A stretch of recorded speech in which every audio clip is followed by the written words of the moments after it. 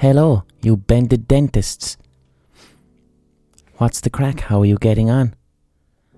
Have you enjoyed your week? Did you have a good week? Little update from last week's podcast, if you listened. I spoke last week about compassion for animals or compassion for other people as a way of managing stress, because stress can make you quite self-centered and selfish. So I spoke about a pair of solitary leaf-cutter bees that are living out my back garden. They're living in a bag of compost. The bag of compost was quite close to some stray cats that I have. So this was a problem that I was trying to solve. I needed to move the compost so that the two leaf-cutter bees have planted larvae. They've planted larvae. I'd be shit talking about insects. The two fucking leaf-cutter bees have got baby leaf-cutter bees, I assume, in the compost bag. So I was trying to move it without harming the baby bees.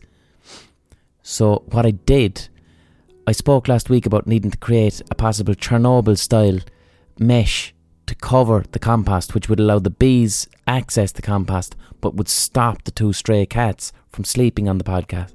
The podcast. What's wrong with my mouth this week?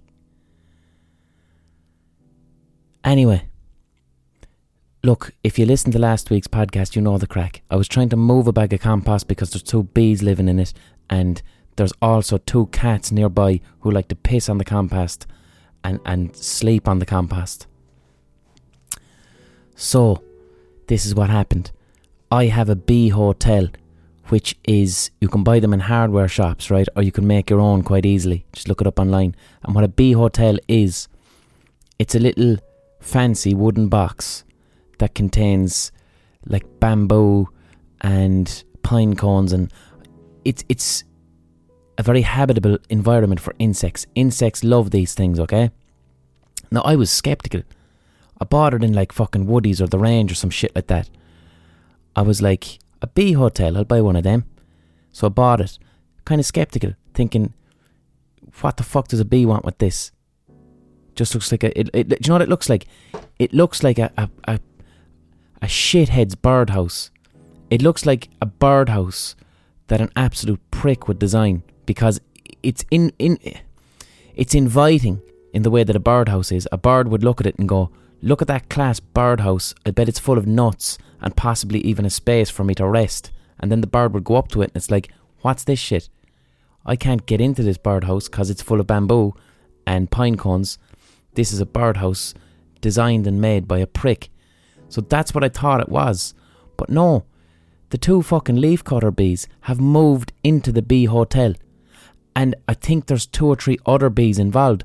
So now they're bringing their little leaves into the bamboo, and I can see in there, and they're planting their children inside in the bee hotel. So bee hotels work. If you're interested in improving biodiversity, if you're interested in using whatever available space you have to help insects, because that's what we all need to be doing, either get your hands on a bee hotel or make your own.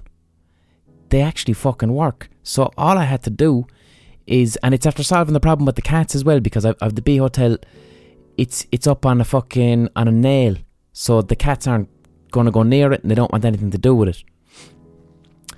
I just put it close to where the compost was, kind of hoping for the best. I was like, look, I'll put it there anyway, we'll see what the crack is.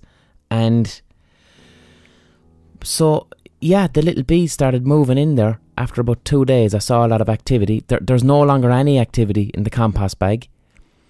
They're having great crack. And I think what did is I made sure it was south-facing. I know that solitary bees need south-facing places. So the bee hotel was facing south. That's one to look out for. And they just started moving in. So I think what I have to do now is they've put their children in there. They're going to spend the rest of the summer doing that carry-on, looking after the little baby solitary bees. I don't know what happens to the parents. They might die. But anyway, they're going to leave larvae inside in this bee hotel, and this larva then will hatch next spring. So come September, I have to take the bee hotel and then put it somewhere a bit more sheltered, somewhere ideally inside in a shed or just under a tree, something that is, you don't want to bring it inside your house, but like, I don't know, I might think of a little enclosure whereby it's slightly warmer than outside, but it might be grand as well, because with global warming now, we're not really getting any particularly freezing winters. So there you go. So that's the update on the bee situation, lads, for anyone who was interested, okay? Looking after those bees, looking after the cats, these are the things I'm doing to manage stress and workload at the moment, because they're acts of compassion that keep me out of stress makes you fucking selfish, lads. Stress will make you a selfish person, because you're spending the day worrying about work-related stress. You spend the day worrying about your own shit all the time, and the key to get out of that is empathy. And I'm too busy to be spending a huge amount of time with other people, but I can spend time with animals, so that's my empathic exchange there, to reduce the self-centered kind of narcissism of stress and what it can do to you, you know. So this week, first off, actually, I have a few live gigs this weekend. I'm in the Ivy Gardens this Saturday and Sunday, which I believe is the 27th and 28th of July. I think those are the dates. This Saturday and Sunday, I'm in the Ivy Gardens. It's the comedy festival, doing 2 live podcasts.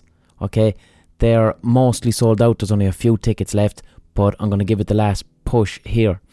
I can confirm that I think it's the Saturday. My guest is Tommy Tiernan.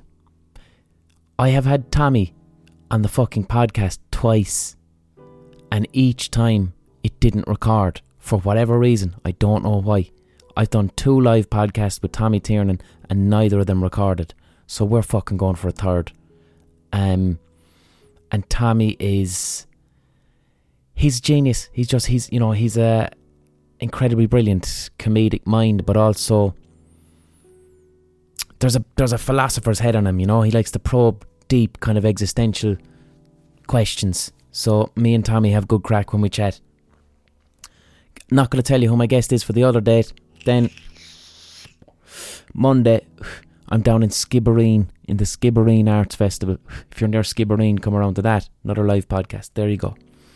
So this week I am putting out, this is a podcast that I have been wanting to put out for a while. It's a live podcast, but to be honest, the quality of the recording is so intimate. It doesn't sound like a live podcast at all. It's the best sound quality of a live podcast I've ever done. I think it's because it was recorded in Drogheda, I think, but it was in like a theatre, a little small theatre where you'd put a play on. So the acoustics in the room were fucking phenomenal. So it actually kind of sounds like it's recorded in a studio, so I'm very happy with that. But my guest is Colm O Gorman, who is the head of Amnesty in Ireland. And not only that, he's a long-time activist around several issues. And Colm is just, I fucking love this live podcast. Colm, first off, like, a content warning, okay? Colm is going to be speaking a lot about sexual abuse that he suffered as a young lad. He's going to be talking about coming out as a gay man at a time in Ireland when you didn't really do it. So there's stuff in this podcast that, you know, I should be giving you a content warning about, okay? So those are 2 kind of content warning things. But what makes Colm so fantastic is the compassion and empathy. Colm speaks about his lived experience, and he's had some tough lived experiences, but he can speak about them in a way that our natural human tendency to get uncomfortable he can cut through it because he's so fully fucking congruent. By which I mean, what he feels in his heart and what comes out of his mouth are the exact same thing. It's full congruence, which is a captivating listen. I thoroughly enjoy it when a person is congruent. That's what's engaging when you listen to someone. It's like, I believe this person. So Colm has that going on. Also, he brings a lot of humour to the dark topics he talks about. He brings humour to the pain he speaks about, you know. And before we did the podcast, me and him chatted about that. We were like, well, I said to him, look, Colm, you're going to be talking about historical abuse. You're going to be talking about, like, he tried to fucking sue the Pope. Do you know what I mean? He's going to be talking about all this stuff. But I said to him, how are we going to do that? And Colm goes, let's just have a fucking laugh. Let's have a laugh. Which is something I'm a huge advocate of. I speak a lot about the need to use humour in situations that we think we should be serious about. My main one is mental health. Do you know, I speak a lot about mental health. I speak about suicide, and I'll do it in a humorous fashion because I believe that humour helps to destigmatise things. And I'm coming at it from a place of personal experience. Wouldn't be making jokes about trauma and pain that I know nothing about, but I know fucking mental health. I know what it's like to be suicidal, all that stuff. So that's mine to talk about. So for Colm, that's kind of where he goes with stuff he's been through. So we'll do a quick fucking ocarina pause a week. Where is the fucking ocarina? Bollocks. Okay. Do you know what? I have a fucking inhaler I got in Spain. We'll use the last puffs of it instead of the ocarina. So there might be some adverts now. Let's get ready for the Ventolin inhaler pause. There you go. I wish that was in stereo. One more for the crack. I didn't put those directly into my mouth. Anyone who... This is Paige, the co-host of Giggly Squad, and I want to tell you about a company that I've been loving, Olive & June. Olive & June gives you everything that you need for a salon-quality manicure in one box. And if you break it down, it really comes out to $2 a manicure, which is absolutely insane. It's also so easy to get salon-worthy nails at home with Olive & June. The difference between how your nails used to look when you did them yourself and now with the Mani system is a complete game changer. The best thing about Olive & June, too, is it's a quick dry. Dries in about 1 minute, lasts for 5 days, and full coverage in up to 1 to 2 coats. Visit oliveandjune.com/perfectmani20 for 20% off your first system. That's oliveandjune.com/perfectmani20 for 20% off your first system. Ryan Reynolds here from Mint Mobile. With the price of just about everything going up during inflation, we thought we'd bring our prices down. So to help us, we brought in a reverse auctioneer, which is apparently a thing. Mint Mobile Unlimited Premium Wireless. How to get 30, 30, bit to get 30, bit to get 20, 20, 20, bit to get 20, 20, bit to get 15, 15, 15, 15, just $15 a month? Sold! Give it a try at mintmobile.com/switch. $45 up front for 3 months plus taxes and fees. Promo rate for new customers for limited time. Unlimited more than 40 gigabytes per month. Slows full terms at mintmobile.com. As Ventolin is aware that you take 5 or 6 puffs of that and you're going to get some tinnitus-like effects. So yeah, that was a pause for some advert for something. Also, you know the crack, lads. This podcast is supported by you, the listener, via the Patreon page. If you're listening to this podcast, if you're enjoying it, if you're taking something from it, you can become a patron by going to patreon.com/The Blind Boy Podcast. And what this means is, you know, what I say is, do you like this podcast? If you met me in real life, would you say to yourself, geez, I'd love to buy him a pint or a coffee? Well, if that's how you feel, there's a way to do it. Once a month, the price of a pint, the price of a cup of coffee. Go on to my Patreon page, patreon.com/The Blind Boy Podcast. The Patreon is what keeps this podcast coming out every week. Gives me a sense of purpose. It's just, I love doing this fucking podcast, but if I didn't have the Patreon, we'd say, I wouldn't be horsing them out every week. I'd be doing one every 2 months. I'd be doing a podcast when a hot take would arrive into my head in the shower. I'd go, I'll do a podcast on that. But the Patreon keeps it weekly and regular and all this carry on. So just thank you so much. Thank you fucking so much to everyone who's a patron. Huge impact on my life altogether.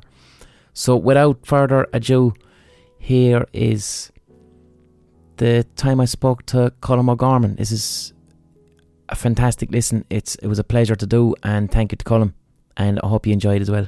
God bless. Also, this is a very long podcast. It's like 2 hours because loads of you have been looking for just longer podcasts if I can give them to you. So here you go. I'm really just stalling because someone was supposed to bring me down a sheet of paper with the questions for my guests.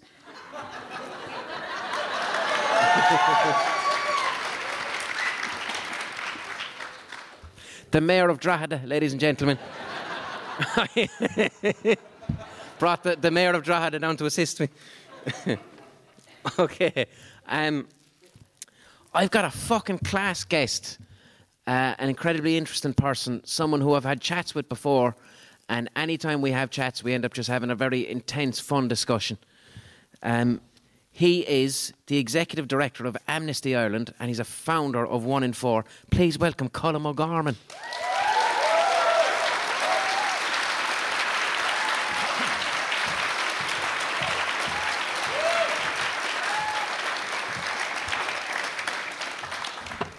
So follow that story. What is the crack? Oh, I forgot my vape today. Hold on. Oh, the ceremonial vape. All right. So, like, it's Ireland and we're in Naas, so most people know who you are. But this podcast is going out to Yanks, Greeks, Spaniards. You can't say Greek and Spaniard without it sounding like a slur. And it's not. That's the thing. Calling someone a Spaniard is a perfectly acceptable thing to call someone. But it just sounds malicious, doesn't it? Go over there. Go over to that Greek. You just can't. Perfectly acceptable.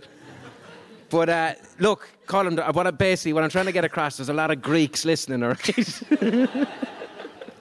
So I might know a few of them, but it'd be grand. Do you know a couple of Greeks, do you? A few, yeah. Any Spaniards? A couple. What do you call the Portuguese? Portuguese. Is that... Well, I just think I always admired your intellect. Fair fucking question, though. No, because you can have Spanish or Spaniard. You know, so there you go. Yeah, I suppose like calling us Micks. I don't mind being called a Mick. Work away. Any British people here? No. Well, if there was, they can call me a Mick if you want. The ghost of Cromwell. Up there, hanging off the lines. Sorry. All right, Colm. So there's one British guy in the front row who put up his hand. He is. He's a spy. He's a Brexit, one of those new Brexit spies. He's a Brexit refugee, maybe, at this point. They're over here. All the Brits are coming over for Brexit, doing press-ups and sucking the copper out of the ground.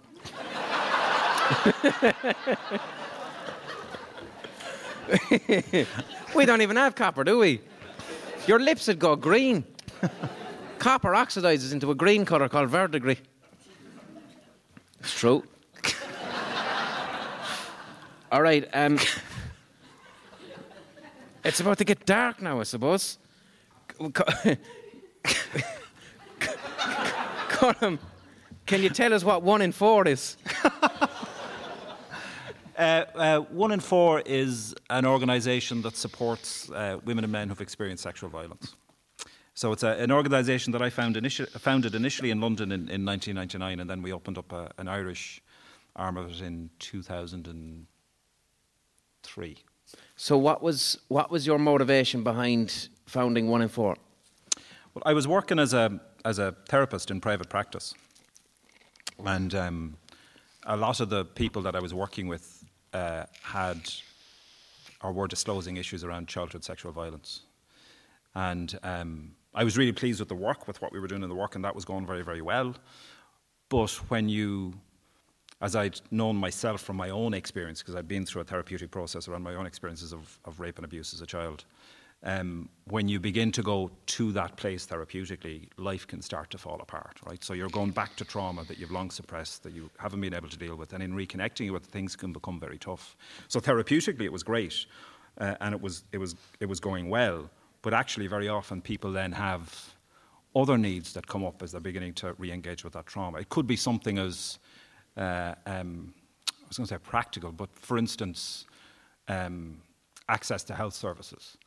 So, very often I'd be working with clients, women who'd never had a cervical smear because they just were terrified of the idea of any kind of gynecological examination. So trying to make sure that you found health services or providers who understood what that meant for somebody who'd been a victim of sexual violence and could work with that could be an important thing to do. Or practically, people who might suddenly not be able to work and they'd need to be able to navigate the benefits system or access issues around housing, or if child protection issues came up, or access to justice issues. All of the things that people might need to begin to deal with. But as a therapist, all I could do was, when I say all I could do, I was limited to doing the therapeutic work, but that had to be protected. So, and would you have had access to like a multidisciplinary team? No, I was working in private practice on my own. So, like for you to your responsibility kind of ends at the door of the therapy session as such. Yeah, but and I mean, also I wanted my own practice challenged and questioned and explored. I wanted to work more within a kind of a team setting, so that I had that support in the work as well. Like I had supervision, you have to have independent supervision, and I did all of that stuff, but I wanted something a bit more. But also I was just hugely aware of the limits of what I could offer, and that people had much bigger needs, and that other needs would emerge. So I looked around for an organisation that might offer that kind of support. And the only services that were offering therapy or therapeutic supports at that time, I was living in London, were the Rape Crisis Centres, and they only worked with women at that time in London, and they only had women working in them. And then there was a male support service that was a peer support service for men who had experienced sexual violence, but it was peer support and no therapeutic. Was that like stuff. An AA model type of that type of thing? It was really just a peer support service called Survivors, and they were limited to that. Was there a professional? No. Okay, no. yeah. So there wasn't really anywhere to do it. So I decided I'd set one up. So what was the structure? We'll say that 1 in 4 would have provided for someone who was coming forward. What I tried to do with it when I set it up, I mean, we got offices over this little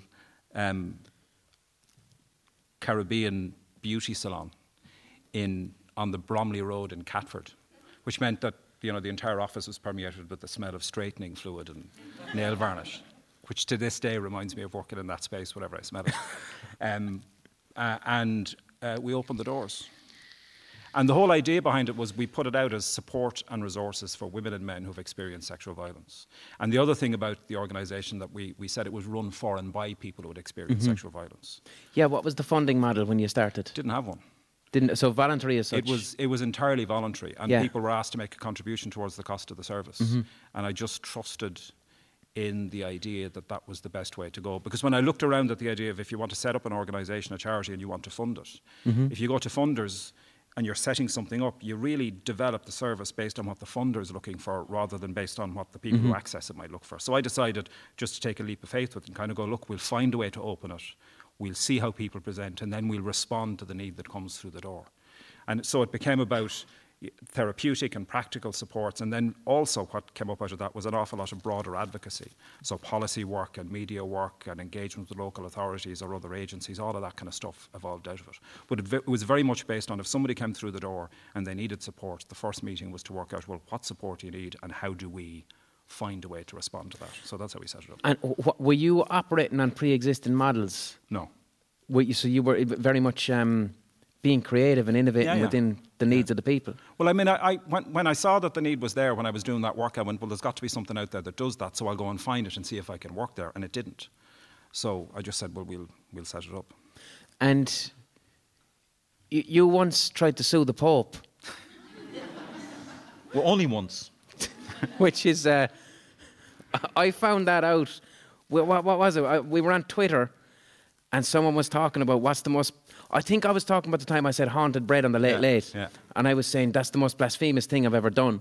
And then you came in under the mentions going, well, I tried to sue the Pope. No. It wasn't that, actually. You said, what's the most blasphemous thing you've ever done? Yeah. And I said that I called the bishop a bastard on live TV. Okay. Which I did. In terms of... Okay, you're at the pearly gates. You're talking to... Who's your man? St. Peter, is it? And Peter's there weighing up your blaspheming, right? In your opinion, which is worse, suing the Pope or calling a bishop a bastard in terms of blaspheming? Well, I think, given the basis on which I both sued the Pope and called Bishop a bastard, the pearly gates would be open. I'd say they'd be wide open, exactly. Yeah. They'd be eyeing them up. I don't think you'd be worried about that so much. Yeah. What's it like trying to sue the Pope? It's a fairly complicated, daunting process. I mean, I didn't wake up. How do you even start that? Well, I didn't wake up one morning and say I'm going to sue the Pope. I mean, so the background to this is in early 1995. Well, from about mid 1994, I'd gotten to a point in my life where I was starting to settle down a bit. You know, starting to step into myself just a tiny bit. Mm-hmm. The way that I describe it is that I'd started to stop running. And when you start to stop running, whatever you're running from begins to kind of just get that little bit closer and catch up. And I started to think about how I needed to do something about that thing that happened. Yeah. So, I mean, and that was how I phrased everything around my understanding of what had happened to me when I was, And 14. is that even internally too? Yeah. I mean, it was just, all of this only happened from the neck up, right? All of this was in my... So I didn't go into... all of my initial engagement with what had happened to me was fairly intellectual. Yeah. It wasn't... I didn't go into the feelings of it or like it was... Did you feel incapable of exploring the feelings of it? Oh, those didn't exist. What do you mean incapable? How do you... Yeah. I didn't go there. Yeah. So until, a few years after that, the way that I describe it is I really lived from the neck up and the face out. Mm-hmm. I related to the world based on what I thought the world needed me to do. And the things that I did were all about what I thought was expected of me. And I had no sense of myself. Mm-hmm. I certainly didn't look to think about what do I need, what do I want, what's right for me. And didn't connect in any way with myself because I was terrified of myself. I thought I was awful. Mm-hmm. I mean, I believed I was a hideous, vile person. Mm-hmm. And I believed that for a lot of my life up until that point, because of the things that had happened to me. Mm-hmm. So when I started to think about what had happened, it was I need to do something about that thing that happened. Mm-hmm. And that was at about mid-1994. And I remember talking to my sister, one of my sisters about it, my older sister Barbara, about it, and saying, I think I'm going to have to do something about that. And she went, okay, well, let me know, And you'd obviously disclosed to Barbara, yeah? Years earlier, but we'd never talked about it. Okay. And I disclosed it in a way that didn't disclose it. How do you mean? I'd ran from home when I was 17 from Wexford, mm-hmm. and came to Dublin. And I spent the first 6 months I was in Dublin, I was 17, on the streets. And then I finally got off the streets when I was 18, when I turned 18. Because you could then, because then I could go and get benefits or services or get access to something. Until then I couldn't, so I was on the streets for 6 months. And so I disappeared from my family. And Barbara was in college in Maynooth then, and she came looking for me. She managed to track me down, and I went out to stay with her in Maynooth. And while we were out there, I came out to her, I told her that I was gay. Mm-hmm. And then I said, and something had happened with Sean Fortune, Father Fortune, this priest. And that's as far as I went. Yeah. Didn't say anything else after that. And I left her house the next day, and I ran again. And I didn't go back for nearly 4 years. I just disappeared, because I was so terrified of what I told her that I just ran. And that was as far as I ever got to acknowledging any of it. Was that the first time you'd said that out loud? Yeah, but I mean, I'd said that stuff had happened with them, but even then I was describing it as if somehow that was linked to my own sexuality, or that was something that was other than what it was, which was 3 years of rape and assault by a priest when I was 14, that started when I was 14 years of age. And... See, it did get heavy, didn't it? You're not fucking laughing now.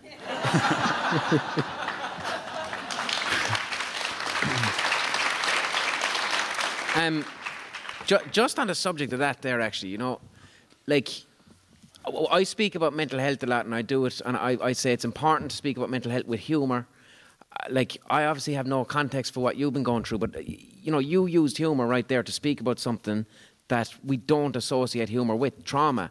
Do you find that humour is important for kind of, understanding these things or to improve destigmatise the dialogue around it. Maybe. I mean, there's a couple of things that happen in it. I mean, first of all, as soon as I did that, I wanted to say, by the way, I didn't do that because I was feeling uncomfortable, or because I thought you might be feeling uncomfortable, because that's a really awful reason to Yes. I think if I try and think about where I was in that, it was about going, lads, it's all right? So whatever this is, it's all right to talk about this, like it's grand. We can do this. So that's part of it. And also, you know, actually, if you're going to climb into the darkness, sometimes the only way to stay in it is to be able to laugh at the insanity of it all. Yeah. Like I remember at one point, when I was not long after I'd started 104, I ended up spending 9 months making an undercover documentary with the BBC, with a woman who was going back into her childhood on the Wirral in Merseyside, to try and expose a network of abusers who had abused across decades. She had been effectively pimped out by her adoptive father, as all of her family had. And she'd run years later, and she ended up reconnecting with one of her sisters and thinking that, well, he's going to be in prison and he's going to be dead, or all that's going to be gone. And in the course of the conversation, realised it might still be going on. And then recorded a conversation between her sister, who lived in Salt Lake City in Utah, and her adoptive stepfather, in which he named 14 other victims and 7 offenders. Wow. And went through the detail of it. So she reported that to the police, and they wouldn't investigate it. She went to Child Protection Services in Merseyside. They wouldn't look at it. Why? Because they just wouldn't. They wouldn't engage with her. By the time she came to see me at 1 and 4, did they view it as hassle, or they just dismissed it? They just like that happened a lot. Yeah. And not just in this country, but in many countries, when sexual crimes were reported, people kind of just pushed it back and dismissed it and wouldn't engage with it. By the time she came to see me, she arrived in my office. I remember her name is Shy Keenan. She's an amazing woman. It's not her real name. It was a nickname that she took on, and she kind of took that on and embraced it big time. And she was agoraphobic, and she drove down to meet me from her home in Essex, and she arrived in and had to sit on the floor in like one of our therapy rooms, and she had all of these folders around her through which she'd like built the narrative, built the story, and evidenced everything that had happened to her. And she'd had a fucking horrific time. And she said to me, so I've written to the police, social services, the local authority, the Secretary of State for Health, the Prime Minister, Prince Charles, Germaine Greer. She said, I've told a slug at the end of my garden and nobody will do anything about it. And in many cases, when people came to us like that and agencies weren't engaging, it's mad, but sometimes if you have a letterhead and you write, you can force agencies to engage. You know, sometimes if somebody's tried to report a concern of abuse and it's knocked back or not engaged with, if a letterhead comes in from an organisation... And you mean saying, 1 in 4 is the letterhead? Yeah, 1 in 4 would have been the letterhead. Or whoever, like sometimes it's just that it's an agency is saying to another, you need to do something about this. But when she came, like, where do you go now? She's gone everywhere. So I'd done a bit of stuff around the time that we launched 1 in 4 in the UK with Newsnight, and I had a contact there, so I approached them. And we ended up spending 9 months. They really went with it. We ended up spending 9 months going up and down to Merseyside every other week and going back with her, undercover filming, her re-engagement with that whole network of people to gather the evidence of what had been happening to her. This started off as a story to tell me about why black humour is so important. And I mean, we'd be in moments where, like, literally we were putting together, I ended up being quite good at putting together camera equipment. Because BBC were disastrous. Like the first time she was going to do it, they were going to send her in to kind of capture footage with this man who had horrifically abused her for years. And she had the camera was in a baseball hat, right? The camera was on the front of a baseball hat, but the unit that the camera had to feed into was under the baseball hat. And the unit was so big that the baseball hat was sitting up off her head. Oh my God! Seriously. And it would have burned the scalp off her once it was up and running for a while. So I can remember, and they gave us the wrong connect, like there were male-made leads, and like there was all kinds of shit with it. And I can remember we literally took the hat apart and putting it into a fleece that she wore. She was a very big-breasted woman. Okay. Which presented another problem, because when she came back from filming it, and she was filming it was like she captured really good stuff, but all you could see was the top of your man's head because the camera was pointing too far upwards. And it was mad stuff. But actually, a lot of the time through that, there was three of us. There was Sarah MacDonald, who made and directed that film, who I went on to make another film with about my own pursuing the Pope thing. That's how we met and became friends, and Shai and myself. And we spent 9 months going up and down, re-engaging with the most awful, hideous, torrid, depraved shit imaginable. And gathering the evidence that not only had all of this happened, but that these guys had access to children today and that abuse was likely continuing, and then we determined that it had. Mm-hmm. And the only way we got through it sometimes was by laughing at the fucking madness of it all, like the sheer madness of it all. And sometimes you just have to do that. Mm-hmm. So yeah, sometimes in that darkness, you just really have to go to the... It's an inseparable part of the human condition. Yeah. Do you know? I mean, I often think, like, you know, something like the 1916 Rising, there would have been bullets flying around the place, but somebody farted and someone else laughed. Yeah. Like, that's just what humans do. You can't look at something serious, right, that requires full emotional engagement and go, this one part of me called humour, that's outside. Yeah. You can't do it. But also it gets you through it. Yeah. Like something has to break the tension. Yeah. And also something, you have to, if you're in that space where you're dealing with a lot of darkness, you need something that reconnects you with another part of your humanity.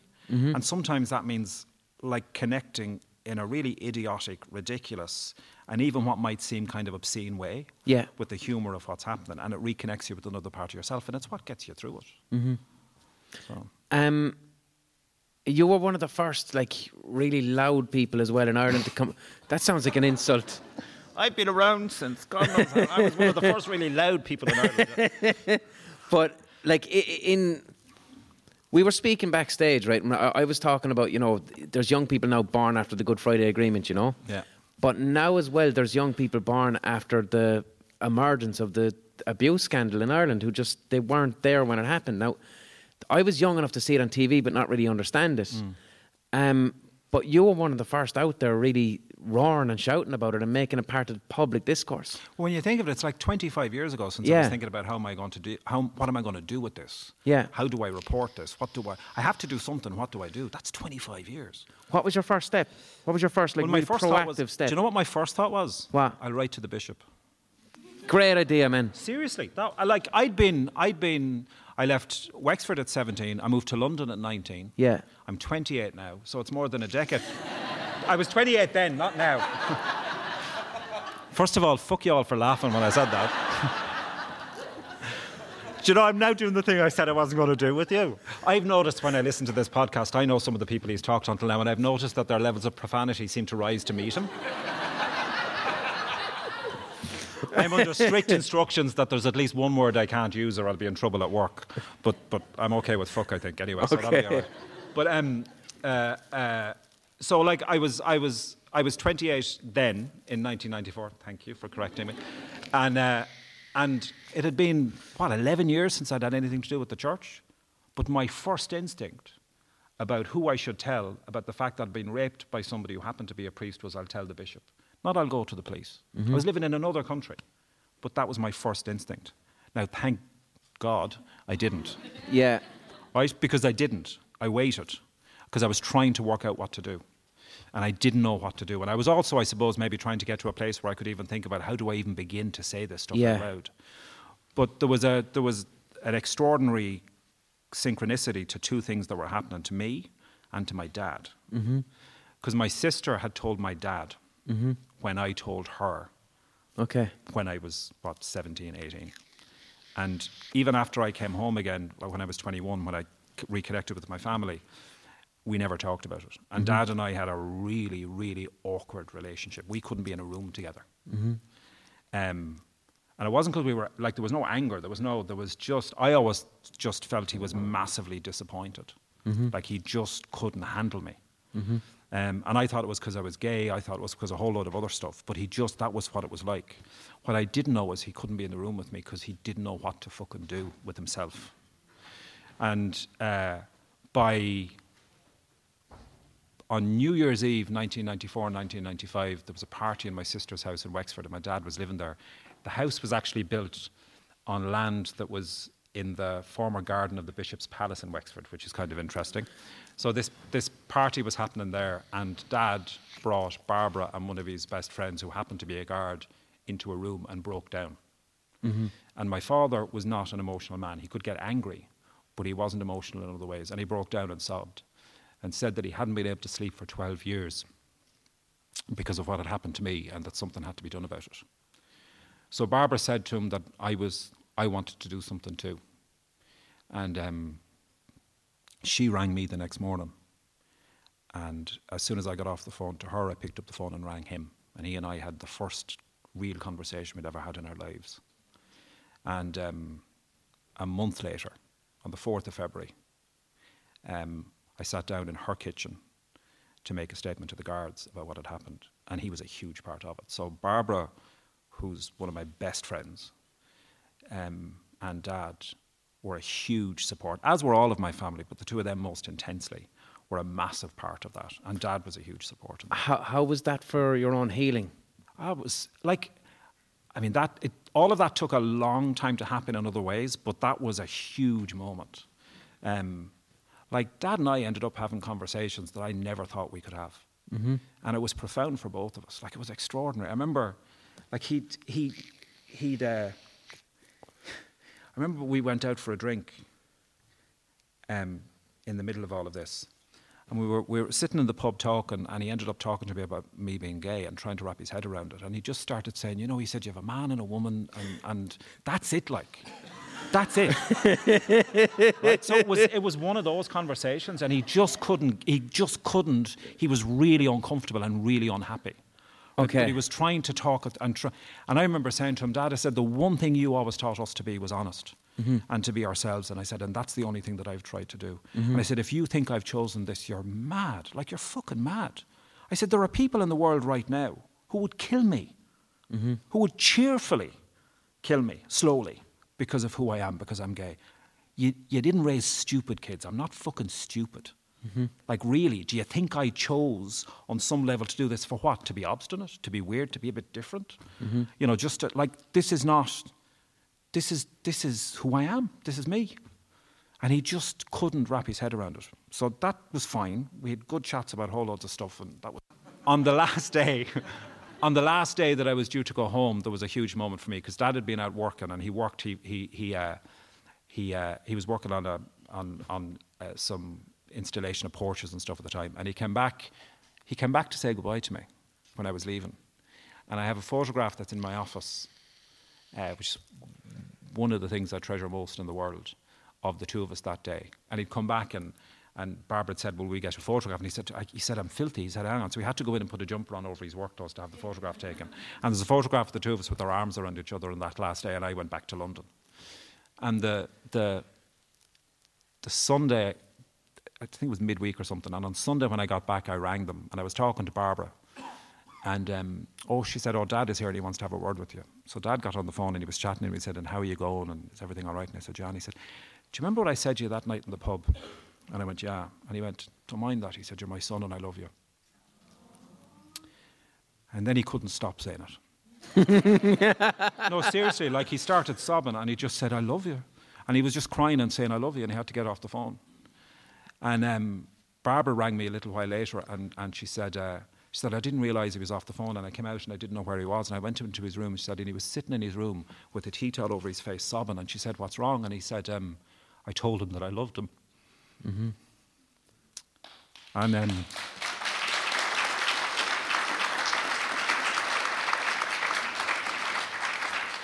And actually, he did something else during that conversation in that pub as well, because we were talking about it, and I remember saying to him, I said, Dad, I'm so sorry about all of this. And he said, what are you sorry for? I said, I'm so sorry about all of this.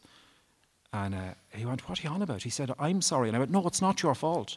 I said, you couldn't have. He said, stop it, he said. I'm your father. I should have stopped this from happening to you, and I didn't. And I was going, no, it's not your fault. He said, stop. He said, don't fix this for me. He said, I'm your father. I shouldn't have let this happen to you, and I'm sorry that I didn't protect you. And I'd spent, I'll be off completely now, I'd spent most of my life at that point being terrified of what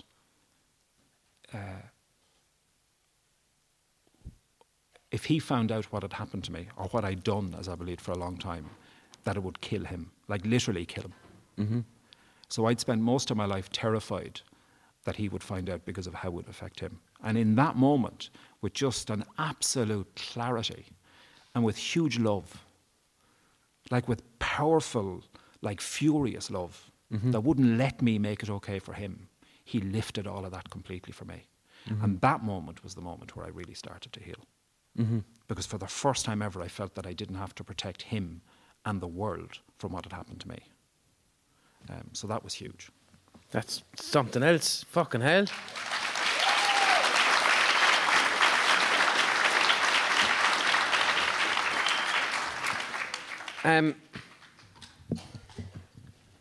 At the danger of starting a new question, there's a lot of rumbling in the background, and there's an interval due. So I'll give you 15 minutes to have to go and get a little drink and have a little wee. Is that all right? And we'll be back in 15 minutes.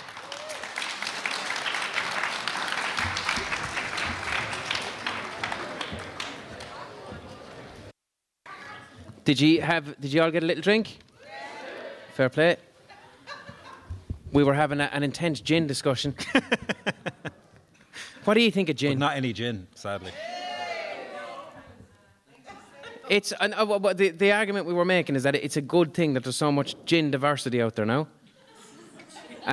There is, though. I mean, Jesus, you walk into Centra and there's 10 gins, like. I think it's a good thing, but can you spot a shit gin? That was a very enthusiastic yes from the audience. I think some woman there really cared about that. Yes. To be fair, there are a few shit gins, and some of them have been around for a very long time, and a few of those would be well-known Irish brands. But there's also who said Gordon's Cork or Gordon? Yeah.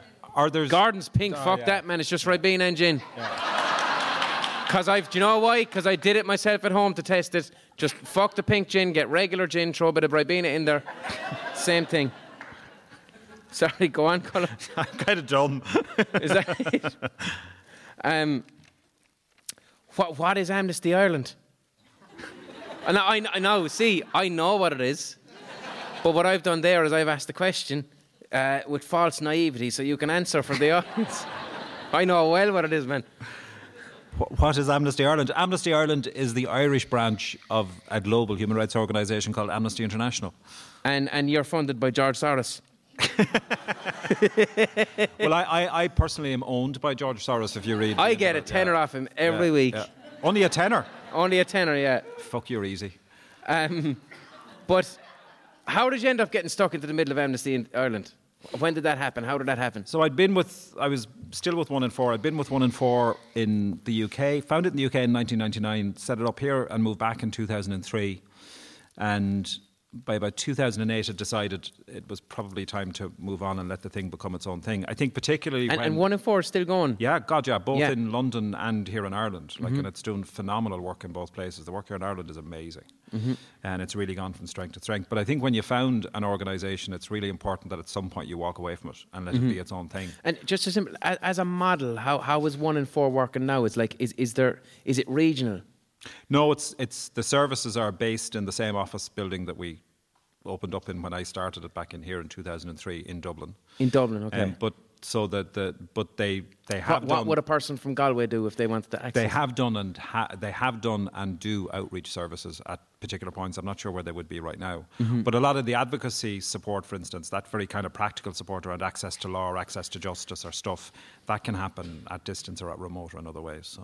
So it is also 1 in 4. Like if someone, we'll say, had historical abuse with the church, if they wanted to do something about it, 1 in 4 would be an organisation that they'd contact. Oh, absolutely, yeah. Or not just in the context of the church. I mean, when we opened up 1 in 4 here in Ireland, the abuse within the Catholic Church was it was the big issue at the time. But even then, you know, a very significant number of the people who came to the organisation hadn't been abused in that context. Like they were abused in families, in communities, in schools, in other kinds of spaces, and that's. Now the majority of people who access the service wouldn't be abused, you know, within a Catholic church kind of setting. And so you left that, and then how did you end up with Amnesty? The position was flagged, as they say. I was contacted and asked what I think about applying for it, and it was I wasn't sure what I was going to do next, and I could see a response in myself. I kind of, that's interesting. So I said I'd look at it and see what happened. So I applied for it and kind of went through that kind of the application process and the conversations, and the more conversations I had, the more right it felt. It felt And the like, right next step. what do you do? Like, what's your day job? What? Why is that? Do you want me to walk you through the diary? No, I mean, well, I'm the CEO of, like, the executive director, the CEO of the Irish organisation. So that means I'm responsible for the day-to-day running of the Irish organisation, for implementing all of our campaigns, all of our strategies, for the organisational piece. For everything that Amnesty does in Ireland, I'm ultimately responsible to our board and to our membership for how that happens. But also I'm part then of what we deliver at the global level as well. So I'm on a... This is really dull. It's not. People may not know. I'm also on an oversight group, an oversight management group for all of our work in Europe and Central Asia as well. Last week I just got back from 4 days of meetings in Paris, where we were meeting some of my counterparts from Amnesty entities all over Europe and Central Asia, and our chairs, who are volunteers. We're meeting in there to look at our work right across the region, to look at some of the challenges we face within the organisation, in some ways because of the kind of organisation that we are, but also to plan for and think about where our human rights work is at and where we're going next. So that's a big part of the work as well. And like, so we do in Ireland, like it's when I say campaigning, so lobbying. Yes. Is a big part of our work, influencing and engaging with government, with politicians, with decision makers, to try to make sure that the policies that they develop and implement are human rights compliant. So in line with Ireland's human rights obligations under the treaties that we've signed up to, and that are human rights proofed almost. So watchdogging, essentially. Well, I mean, watchdog is a bit haughty. I mean, we have a state watchdog, the Irish Human Rights and Equality Commission. That's their job. Our job, I mean, we're a movement. So we've 23,000 or so members in Ireland. We've about 8 million supporters across the world. We're a movement of people. That's the unique thing about Amnesty. And our job, those of us who work for the organisation, is to really support the work and facilitate the work of our membership. And to amplify their demands for change, to help inform the kind of campaigns that we'll undertake and what we'll do. So lobbying is one part of it: media work, public awareness, public campaigning, advocacy, protest. All of that stuff is the day-to-day of what we do. And like, you were heavily involved in marriage equality, repeal the 8th. Yeah. Like right now, like, what would you be flagging right now as the big issue in Ireland today that you're focusing on? Where are the human rights abuses happening? What's the big concern? Well, first of all, on repeal and on abortion rights, I mean, repeal was a point in the step for us as an organisation. Yeah. I mean, our overall goal as part of that work on reproductive rights is to make sure that we have human rights compliant access to abortion care in Ireland. And it doesn't mean that we have a constitution that human rights compliant or even laws. It means that has to be delivering in the real world, that people who need access to abortion are able to access abortion. So we haven't finished that work yet. Yeah. Like the Eighth Amendment was repealed. That was phenomenal. That was hugely important. New laws were introduced. They're good. They're much better than many people imagine they might be, but they're still really flawed in a whole range of ways. What's sticking out? The fact, for instance, that if somebody needs to access an abortion, they go and see their doctor and they have to wait for 3 days. Before they can, and then come back and have another visit, and then finally they'll be given the care that they need. But and that 3-day wait, there is no medical or legal or human rights reason for that. That 3-day wait was inserted into policy and into law to give comfort to politicians who needed cover for what they would do next.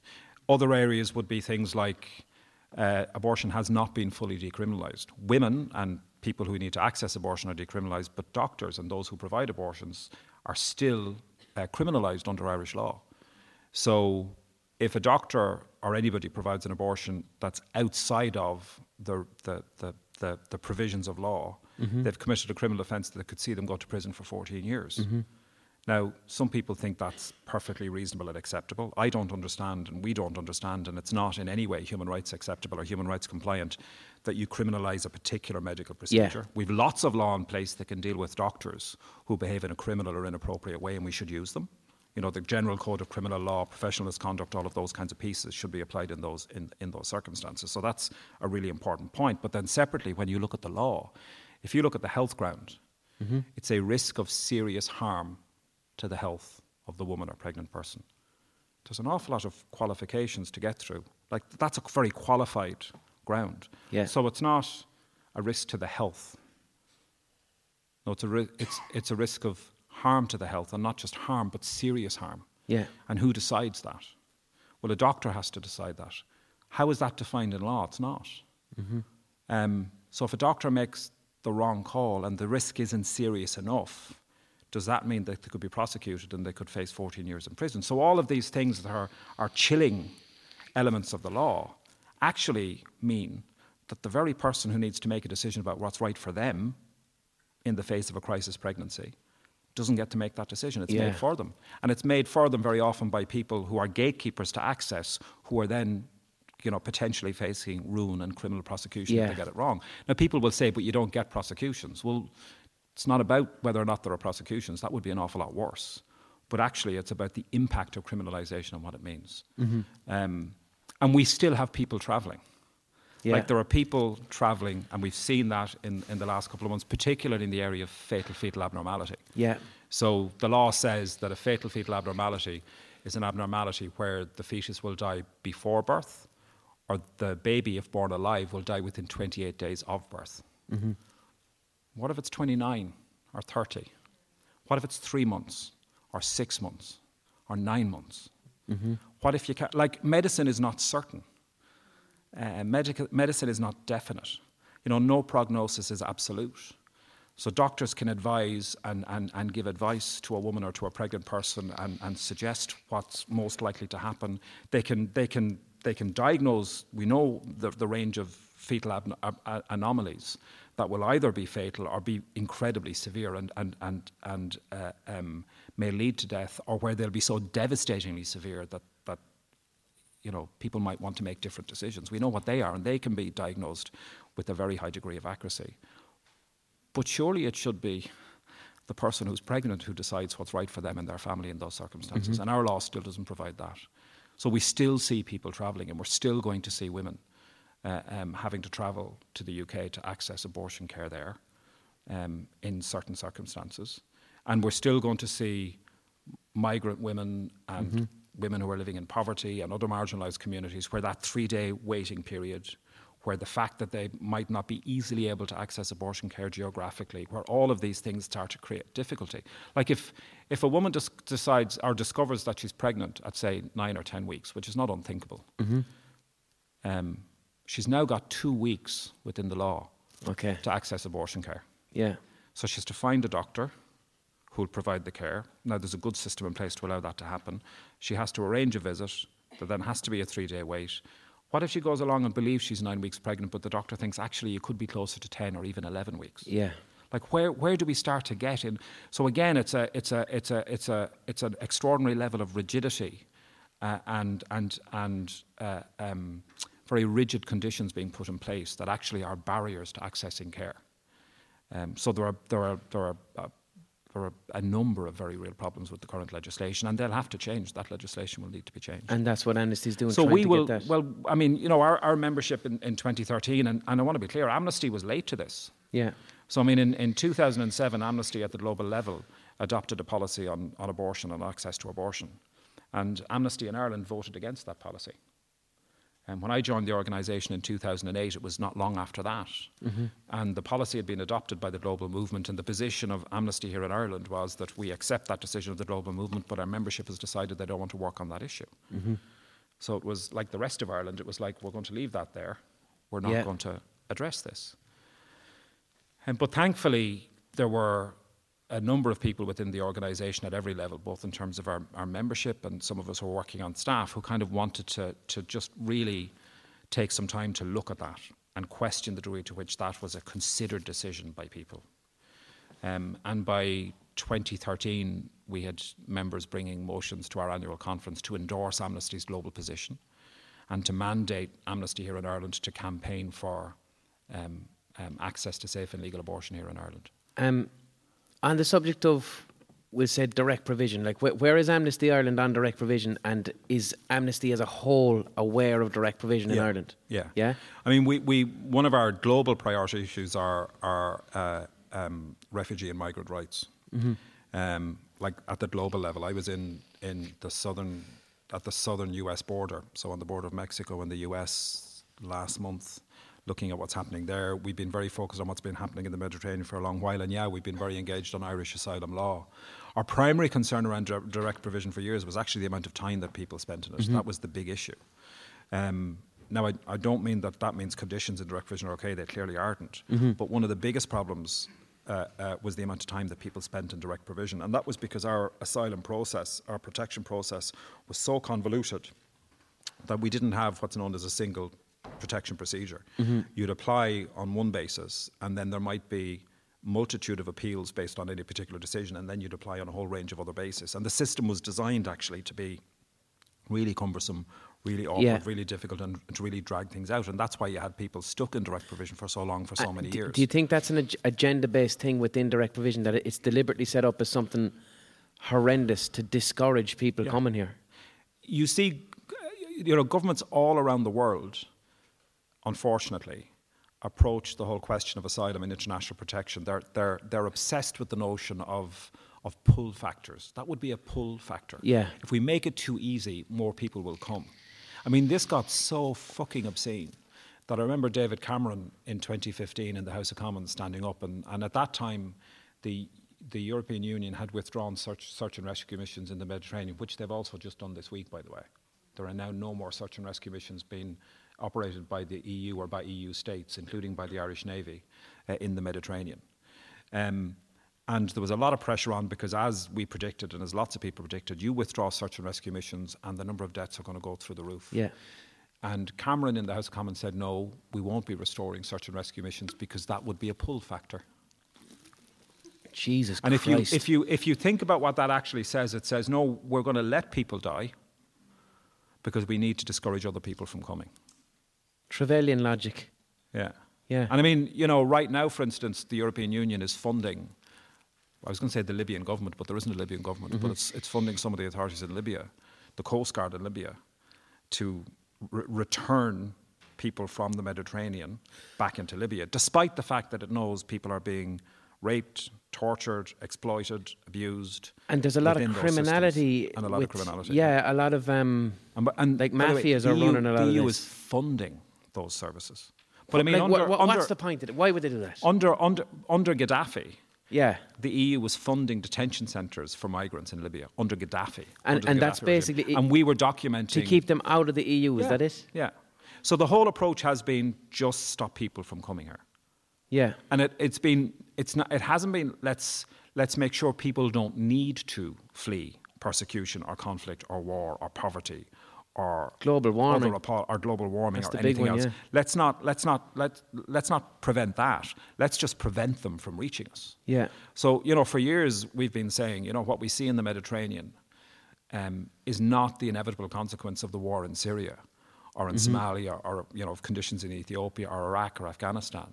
Instead, it's the inevitable consequence of decisions that were made by the EU and its member states, including Ireland. And that decision was not to respond to people's need for protection in a way that is compliant with the international laws that they developed and designed and agreed to be by. These are laws that they wrote. Like Amnesty didn't write the Refugee Convention. States did, including Ireland. Amnesty didn't hold the hand of a Prime Minister and make them sign the damn thing. They signed it and agreed to be bound by it. They're breaking their own laws. They're breaking their own laws, repeatedly. But so is Amnesty the thorn in their side, saying, lads, hold on a second? We're one of them.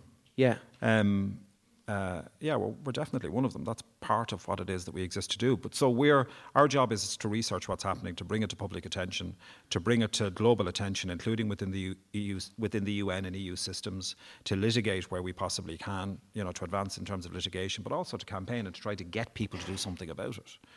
Because the simple fact is, systems like this never choose to change. They only change when the demand for change becomes so big that it's irresistible. And if you think about that, what does that mean? That means that it's only when enough of us care enough to demand change and become vocal enough about that change happens. And here's a simple thing, and I try and address it every podcast where I have someone on and we're talking about something in Ireland that we all disagree with. The average person on the street who's listening to this and now feels angry and wants change, what's the number one piece of advice you could give to that person to enact their agency? So think about what you can do to transform conditions in your own community to be a place that will welcome people who need safety and protection. Mm-hmm. And we've just, in Ireland now, one of the things we've been working on with other partners from other organisations over the last couple of years has been to try to develop a programme of community sponsorship for refugees. This is based on something they've been doing in Canada since 1979. And it literally means that a group gets together in a local community. And when a family arrive in that country, they're not met at the airport by immigration services. They're met by their new best friends, their community group. And they bring them to the home that they've prepared for them. And they are their new family for the first year and a half or 2 years that they're in Canada, and they resettle them. They support them in establishing their new life in their new home, in their new community. They wrap their arms around them and they take care of them. And that conveniently shuts up the racists who say, well, put them into your own house then. Exactly. But do you know what it does more importantly? It leaves the racists over there saying, put them into your own house then, as the rest of us get on with being decent human beings, lovingly taking care of other people and just being the best of who we are, rather than thinking about how we have to fight with these gobshites as they talk crap and spout hate. So that programme is now up and running. The first family actually arrived in Meath in December. And it's going incredibly well. And right now, I was in meetings. Are they going to learn the rivalry between Meath and Westmeath? Huh? I was in meetings yesterday and today about where we're getting in terms of getting other community groups up and running. And there's about 12 or 13 groups ready to get up and running. And if anybody wants to get involved in that, email iwelcome@amnesty.ie and we'll let you know about it. It's one of the most extraordinary things you could ever do. It's one of those moments where... So does someone essentially become like a host family type of thing? You just become their best. You just become their... Like imagine... So if you... Like if you go to America and walk into an Irish bar. Yeah, kind of. Yeah. That's it. Let's be honest. That's it. Yeah. Well, or if you'd lived in some other far-flung country with a very different culture for 20 years and you're now back in Ireland and your best mate from there was going to come and live in Ireland, do you think you'd be well placed to help them get used to living here? So the idea is that literally you get a group of people from across the community who are going to be the best friends of this new family and help them to settle in. That we are the best people to help people and start living up to that international reputation we have of being friendly. Exactly. Rather than just performatively using it for free pints. But the outcomes from it are just phenomenal. Like if Canada started doing this in 1979, the Canadians are extraordinarily decent people. They are, aren't they? They're shocking. Like they're so nice. They're unreal. And do you know why I heard that is? Why? Oh, this is a real hot take. I heard... Blind boy hot take. No, I could have heard this in a pub. I heard there's two reasons why Canada is so nice and liberal. Number one, it's the French liberationary tradition that goes back a few hundred years. Number two, so many like hippie draft dodgers left America in the 60s and moved to America that they just became overwhelmed with these loving hippies, and that's why Canada is the way it is today. Don't quote me on that. I don't know what the source is. It could have arrived in a dream, but there you go. But in Canada since 1979, they've resettled 300,000 refugees through this programme. That's separate to what the state does. And what would that have been at the time? Would that have been like Lebanon or... So it started actually the Vietnamese boat people crisis in 1979. Oh, yes. That was the origins of it. And it was actually churches. It was actually churches and faith-based groups who started to want to do something more. Their government was doing quite a lot, and they went, you know what, though, I think we could do more if we got involved, couldn't we? Yeah. At the community level. So it started from there. And they've kept it going since then. Wow. And it's people from all over the world, not just from one particular region. But since 2015 in particular, there's been a strong focus on Syria and what's happened there, but not exclusively there. But 300,000 people, which means somewhere round about... That's the population of Cork. But it means somewhere round about 6 million Canadians have been directly involved in welcoming. Yeah. And they see it as welcoming. And by the way, they don't talk about refugees, they talk about newcomers. So, see... Fucking Canadians, honestly. Yeah. And the importance of language. Yeah, honestly. Yeah. It's newcomers. Have been involved in welcoming newcomers to Canada and intimately involved in supporting them as they resettle into their new lives. So actually the narrative in Canada around refugees is, where the hell are the refugees? Not why are you bringing more of them? It's like, why haven't they arrived yet? What's going on? The pressure is on the government to do more all of the time, not to do less.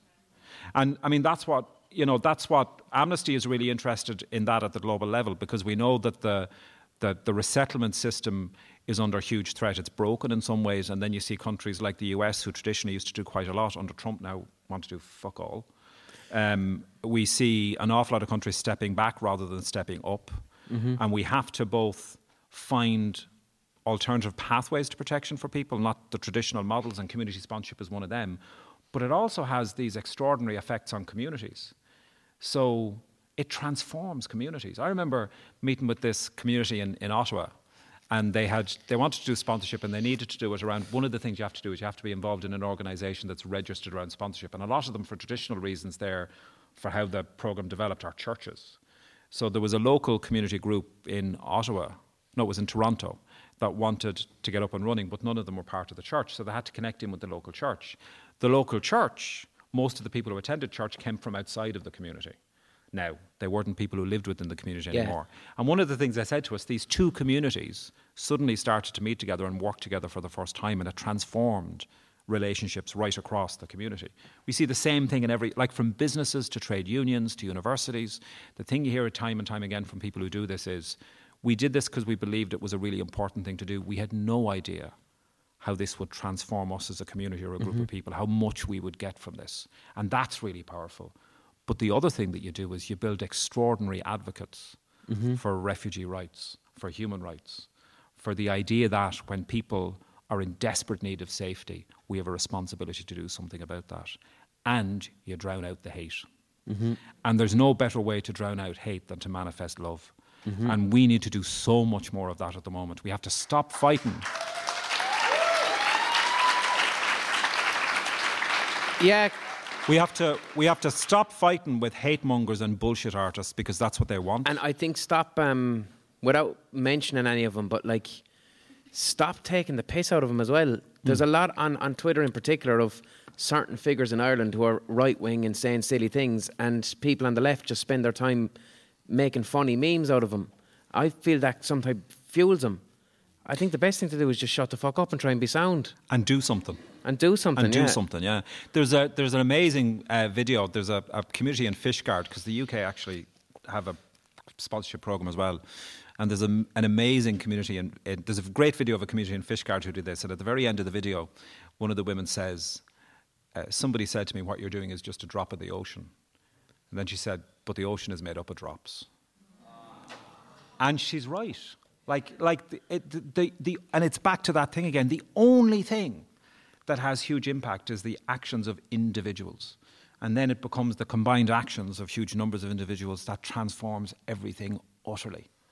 So, in the face of a public discourse that's dictated through the media, that's all about conflict and hate and vitriol and distrust, the only way we counter that is by creating our own conversations and our own manifestations that are about the opposite of that. We need the best way to respond to the worst of who humanity can be is to respond from the best of us.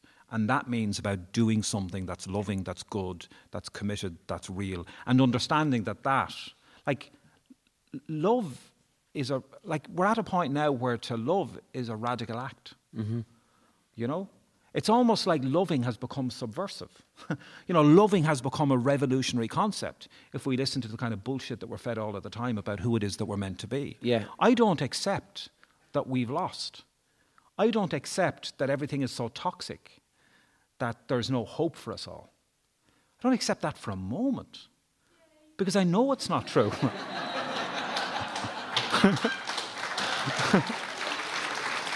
So, whoever said, yay, find me afterwards and we have to have a hug. That was because you really need one after that, yeah. That was a really empathic wasn't it? But it was one that she needs to know that bit.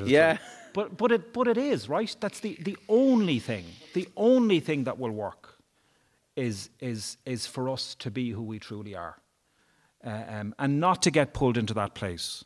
I mean, there's a line from Hosier's song, Nina Cried Power, which I love. And it speaks to the meme thing and what happens online and all the rest of it. He said, it's not the waking, it's the rising. Mm-hmm. There's no point in sitting in your intellectual or even emotional, empathic understanding of the world. You need to fucking do something.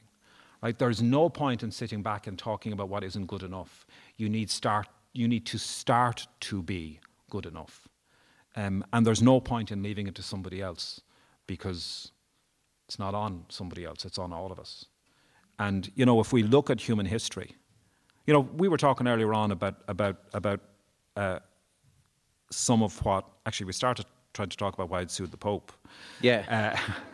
And I mean, the reason why I did that was because after I reported what had happened to me, I started to find out things that I didn't know. Yeah. So when I went to the police, I reported this one bad man who happened to be a priest who'd done something terrible to me, and I thought that was the end of the story. Within 6 weeks, another 5 men had made similar stories. Within a year, I found out or discovered, or it was suggested, that the church had known about him before he was ordained. Yeah. That he had been reported for abusing a group of Boy Scouts in a tent, but they'd ordained him a priest anyway. Within another 6 months of that, I found out that complaints had gone as far as the Vatican. And I heard suggestions that the papal nuncio to Ireland had confirmed to parishioners that the Holy See was aware of their concerns, and yet this fucker remained a priest for decades and continued to rape and abuse around him with absolute impunity. And every time I heard something like that, it demanded a response. It was like, well, what do we do? Like, there's a question that has to be asked here, isn't there? It's not just enough to ask the question, we have to do something.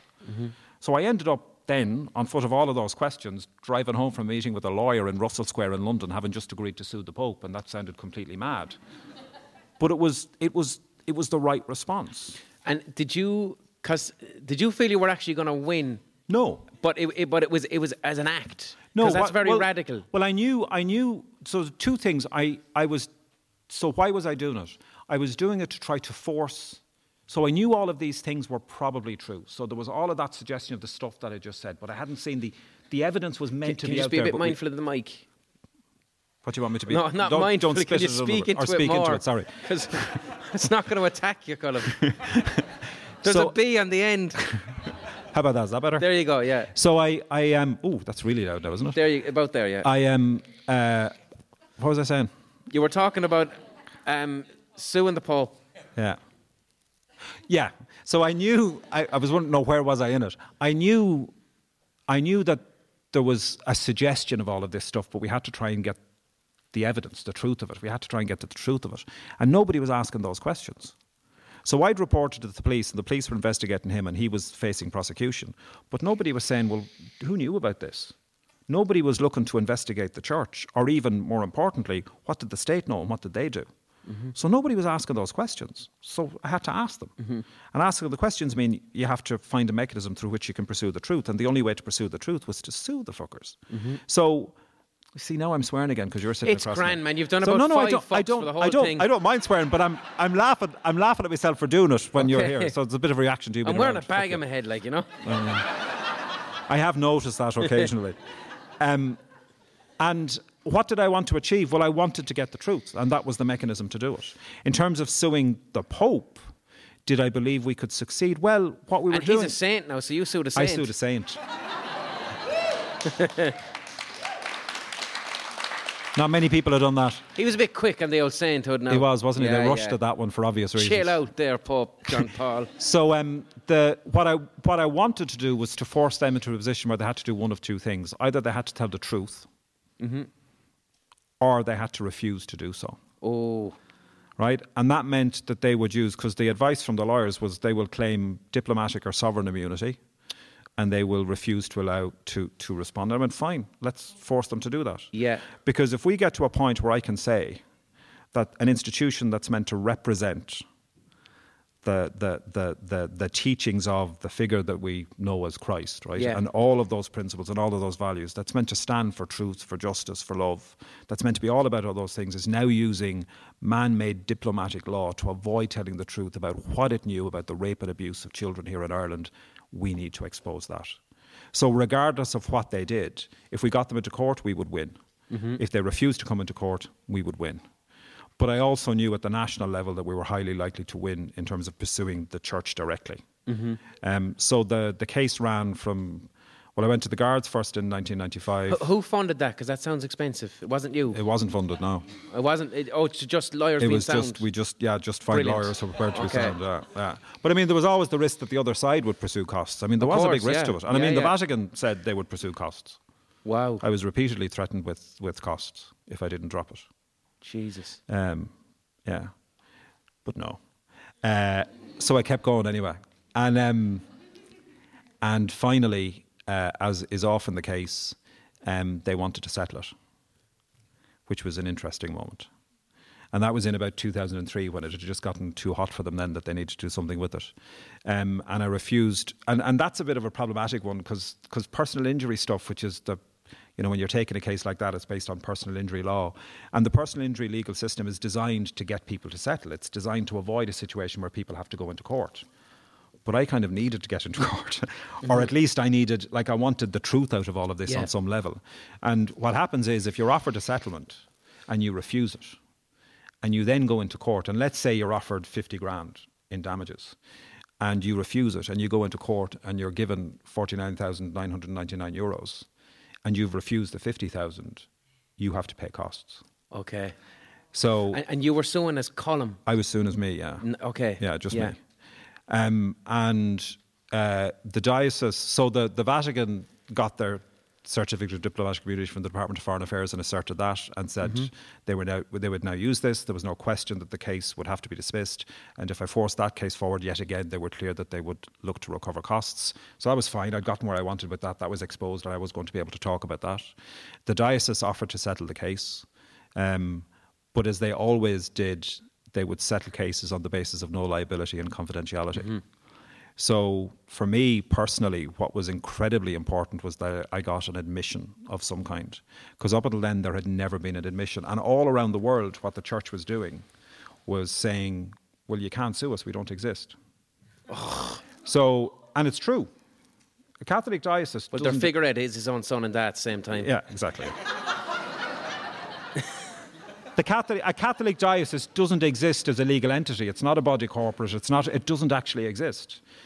Cardinal Pell, who you may have heard of recently because he's now being convicted, when he was in Melbourne and then in Sydney, he actually used that to avoid any cases being taken against his diocese by victims of abuse there and forced people instead into a system of redress that he managed. So victims of abuse in those dioceses had to go to his system and his structure and ask to be compensated, and they would decide what would happen. So they were able to do all of that. I wanted to cut through that and get something out of this case that demonstrated that they had a responsibility and for that to be accepted. So I only agreed to settle on the basis that there would be a statement read into open court in which they would acknowledge responsibility and admit negligence. And I got that. And that was read into the High Court in Dublin, and we won the case. And that was a really important moment.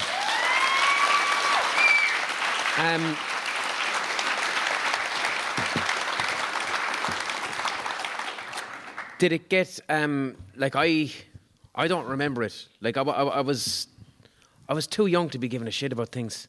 Do you know what I mean? To be honest. Good. But when I was in my late teens, like people in their late teens back then didn't care about politics and stuff. Not like now where they do, which is brilliant. But did you get media coverage? Did you get were you happy with whatever about getting it read in the High Court? And that's incredible. Did the world media, was it big spectacle? It was a huge deal. Tell us about that. Well, I mean, the whole story or the case had become a huge issue globally anyway, because in 2002, remember earlier on I mentioned the film that we were making on Merseyside, and Sarah MacDonald, this fantastic woman from New Zealand who just became a really good friend and has been a really good friend since, helped to make that film. And we were sitting outside the library in Birkenhead one day waiting to go in and trawl through 30 years of microfiche to try and find a story that was relevant to a newspaper story that was relevant to the thing we were trying to reveal. And she was just chatting to me about my background and what we were doing. And somehow in the course of the conversation, it led to me just quite naturally talking about suing the Pope. I mean, that, again, it sounds weird, but it was just a conversation. And she sat bolt upright and said, "You have to let me tell that story." And I went, "No, there's no point in telling that story. It's still ongoing. It's a legal case. There's a book being written about the priest himself. Alison O'Connor, the journalist, had written a book about Sean Fortune. It's had acres and acres of newspaper coverage. It's a huge deal, and the case is ongoing." So she spent about 6 months convincing me to do it, and then we did. So I made a documentary with her called "Suing the Pope," snappy title, and it went out initially on BBC Two on the 19th of March 2002 at 11:15 at night. Because it had to go out that late because of the content. Okay, yeah. And it was the only slot that they had. And I went, sure, nobody's going to watch this. It's not going to have any impact. And at that point, Like cable didn't exist and satellite didn't really exist, and BBC Two would have been picked up on the east coast of the country, and that was about it. So I thought, sure, like, I was so wrong. Like, the world went mad after the film went out. It had a huge impact. The office in London was absolutely swamped with calls from people. Like, the amount of reports and disclosures we were getting was overwhelming. The media focus on the story after it came out was huge. But, like, we did things like doorstep the bishop.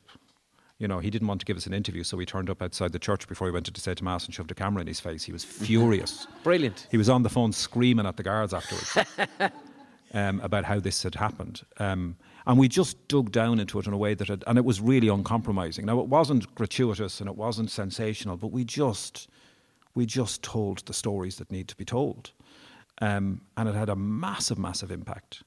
And actually, within 2 weeks, on April the 1st, 2002, which was the anniversary of it the other day, actually, I've just realised as I've said it, the Bishop, Brendan Comiskey, resigned. And that was the first time that a bishop had resigned because of an abuse case and because of what had been revealed. So that then elevated it further. So it was becoming a global story. And just by another act of mad synchronicity, the Boston Globe series had only started. We were actually making the film while they were working on their own. None of us knew this. Like, we were not obviously at all connected. But all of that had started to roll out at the same time. So as all of this was becoming a huge story in Boston, it was becoming a huge story here again, and all of those linkages start to happen. So yeah, I mean, Suing the Pope went out all over the world.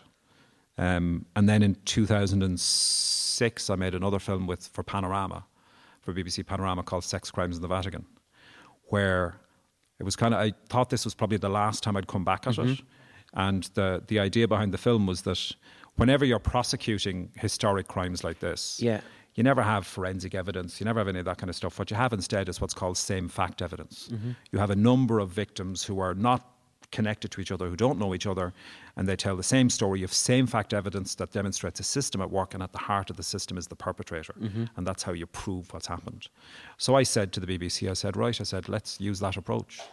Let's go out and gather the same fact evidence for how abuse has been concealed and facilitated and covered up across the world. So let's demonstrate the system at work. And the common link in all of this is the Vatican. Let's put the Vatican on trial. So we did that in 2006. We went to Brazil, the US, and looked at cases here in Ireland, and we unpicked all of that. And that film had huge global impact as well. So yeah, there was a huge amount of media attention on the case over those years. That's a lot of rattling of cages. Yeah. And in light of all that, how do you feel today about people getting kids baptised? People feeling they're forced to get their kids baptised Catholic because either the grandparents want it or the recent thing, you won't get a school. Well, thankfully now... Yeah, that changed. Thankfully now the school thing has changed. Like the baptism barrier has been removed for Catholic schools. It's still in place for minority schools, which is about being able to protect minority communities and make sure that... So that I get somewhat. Look, I mean, people make individual decisions. And first of all, I think it's also really, really important to separate out faith and people's individual faith from the crimes of an institution. Like, the Catholic faith is not responsible for the actions of the hierarchy of the Catholic Church or of the institutions of the Church. You know, I know and love people who are people of profound faith. I've family members, like my father's... some of my father's siblings and their spouses are people of huge faith. And they're wonderful. Like, they're magnificent. And they've been magnificent in all of this. And actually, one of the things that's never been properly acknowledged is the wounds that was caused to them. Like, these are people who gave their unquestioning loyalty to an institution. You know, and if you think about that for us as a country, we gave our lives. We gave our sons, our daughters, our brothers, our sisters. We gave our money, we gave our land, we gave our property. We gave our unquestioning loyalty to this institution, and look what they fucking did to us. Yeah. Right? And if you think about that, you also gave your faith, you handed your soul, if you believe in that, over to these people. And look, like, that wound is a huge wound that's never been properly acknowledged. So I think we have to separate out personal faith from the acts of an institution. And I've no difficulty at all in accepting that for somebody this is a really important aspect of their lives. And I think that's grand. Yeah. somebody's religious, they should be able to manifest and celebrate and live from that place of faith. What they shouldn't be able to do is impose the dogma of that faith or the rigours of that faith on other people in a way that abuses or violates their rights. That's not acceptable. Yeah. Where is Amnesty at the moment, Amnesty Ireland, on issues around the housing crisis? Is that something that you're looking at? So you asked me earlier on what was one of the big things we would like to focus on. I think in this country we really need to focus on economic, social and cultural rights more. That means things like housing, health, education. Actually, we did a huge amount of work on those issues from about 2008 on. We had a massive focus on mental health and human rights. Yeah. And we had actually a lot of quite big successes in that area in terms of changing how the conversation was happening around mental health. And then as part of that, we were doing a lot of work on the right to health and the right to housing from 2008 on. In 2014, we managed to get the Constitutional Convention, which was the precursor to the Citizens' Assembly, to look at the question of economic, social and cultural rights, and got a very strong recommendation from them about proper constitutional protection for those rights. That hasn't been advanced by government, funnily enough, since then, and it's something that we absolutely do need to pick up. And you yourself, not even representing Amnesty, right, but just you as a human, what would you like to see change regarding housing in Ireland, regarding access to housing? I think on a whole range of things, from housing to health to education to all of those pieces, we have to go back and really begin to think about what's the mission? Like, what are we about? So, yes, we live on this particular rock by an accident of geography and geology and history and lots of different things. Here we all are in this place.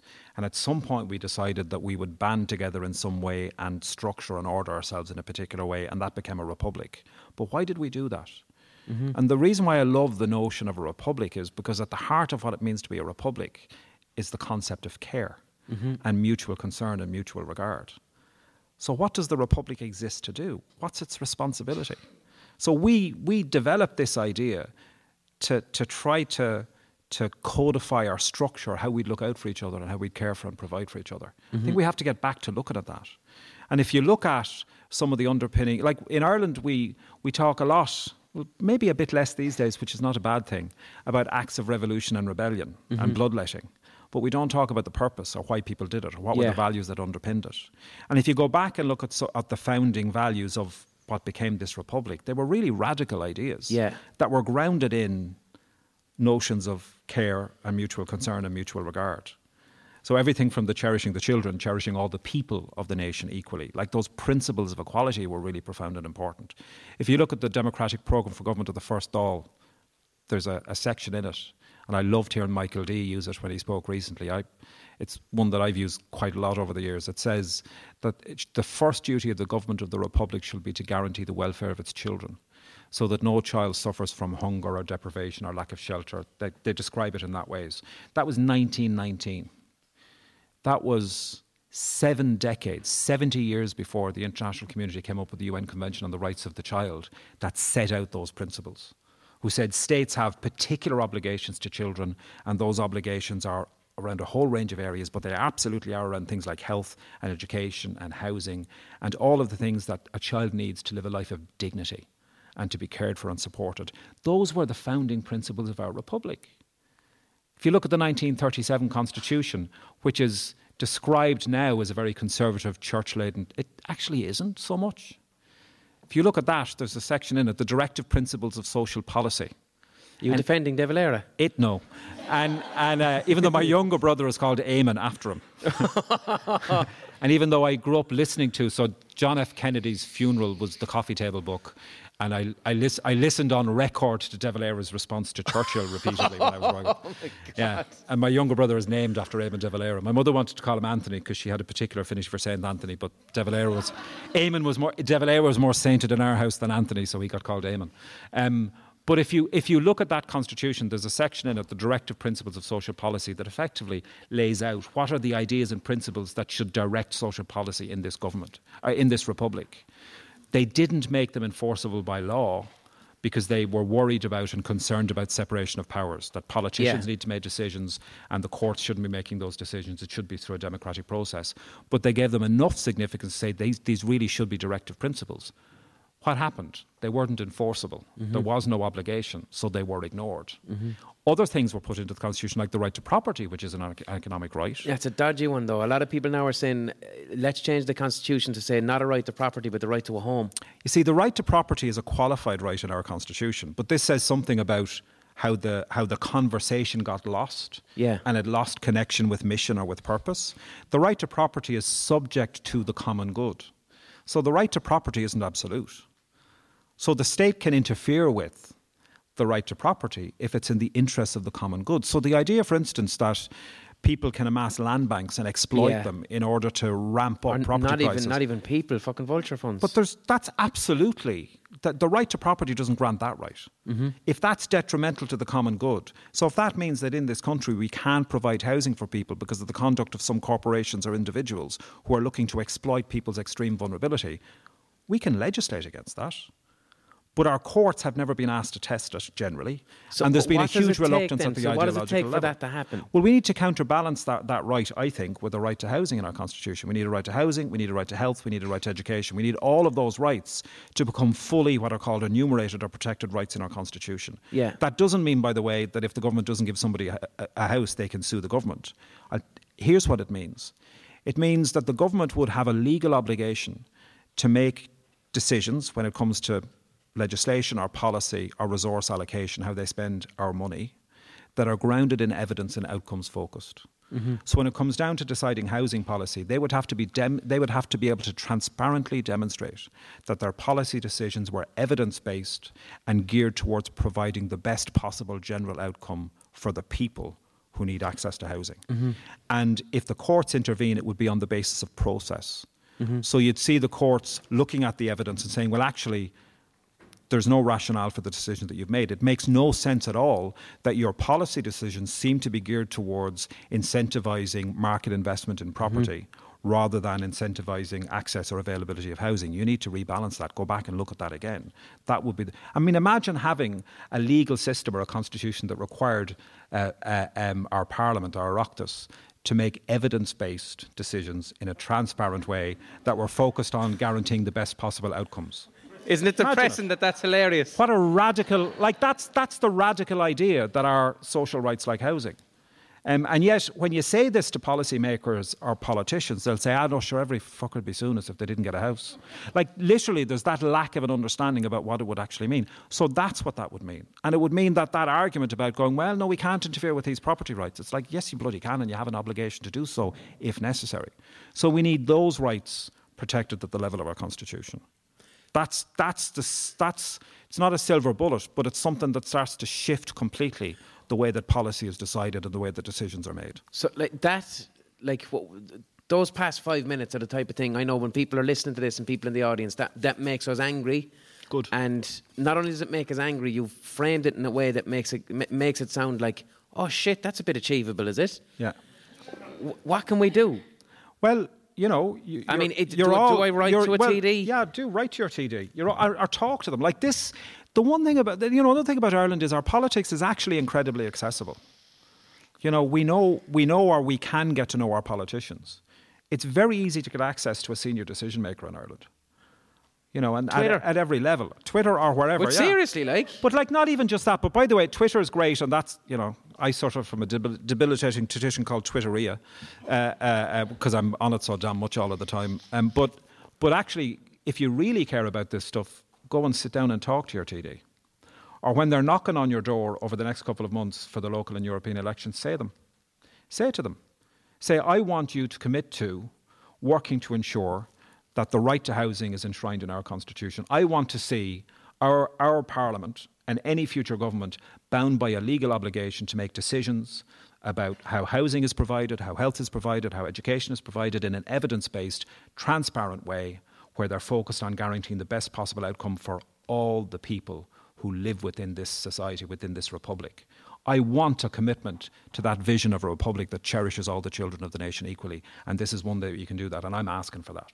Have that conversation and do it all of the time. And if you want to get really serious about it, go down and talk to them in their constituency clinics, because that's the thing that makes the real difference. It's not the waking, it's the rising.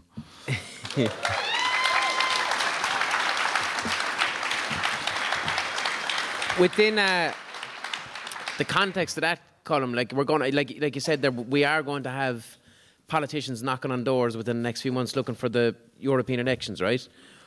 What would be a good list of things for every citizen to have to straight up say, well, where do you stand on this? Where do you stand? Like for me, number one, where do you stand on climate change? Yep. Where do you stand on direct provision? Yeah. Where do you stand on housing? What's your big idea about how you're going to because everybody, like every politician will tell you that it's not about spending more money, it's about how we spend it. Like it's become such a, it's true by the way, but it's such a trite thing to say. Because what they're effectively saying then is that means that our systems through which we manage or administer public services and policy and law are really, really flawed. That's not good enough. Mm-hmm. Like if you're standing to be a legislator, so how are you going to change that?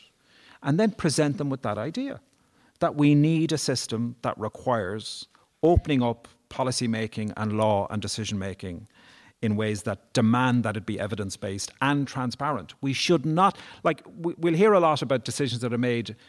So we talk a lot in Ireland about vested interests. And by the way, I don't have an issue with any group advocating from the perspective of their own interests. And we have all kinds of vested interests operating across our services and across how we fund and provide services. Some of them are corporate, some of them are profit-based, some of them are trade unions. It's completely appropriate for a trade union to go in and advocate in the best interests of their members. But that shouldn't be the criteria upon which all decisions are made. The base criteria should be what's the best possible thing we can do when we're trying to deliver a health service. How are we going to get the best possible health outcome here? And that's the last thing that's considered rather than the base thing that is considered too often. So that's the bit that we need to do. Don't accept them saying that, well, it's not about how much money we spend, it's about how we spend it. So what are you going to do about that? What's your big idea? How are you going to shift it? And if any of them tell you that they're there to govern for the people who get up early in the morning, close the door and tell them to fuck off would be my advice. Yeah. Jesus. I asked Twitter a lot of questions, but I haven't even got to answer them because we've had such a wonderful flowing discussion. I did get some questions from Twitter. A hell of a lot of them were about, like, how do you deal with the amount of abuse that you get on Twitter? Because you get loads of it. Well, I mean, there's a couple of things about... They call you a Soros-funded cuck. Yeah.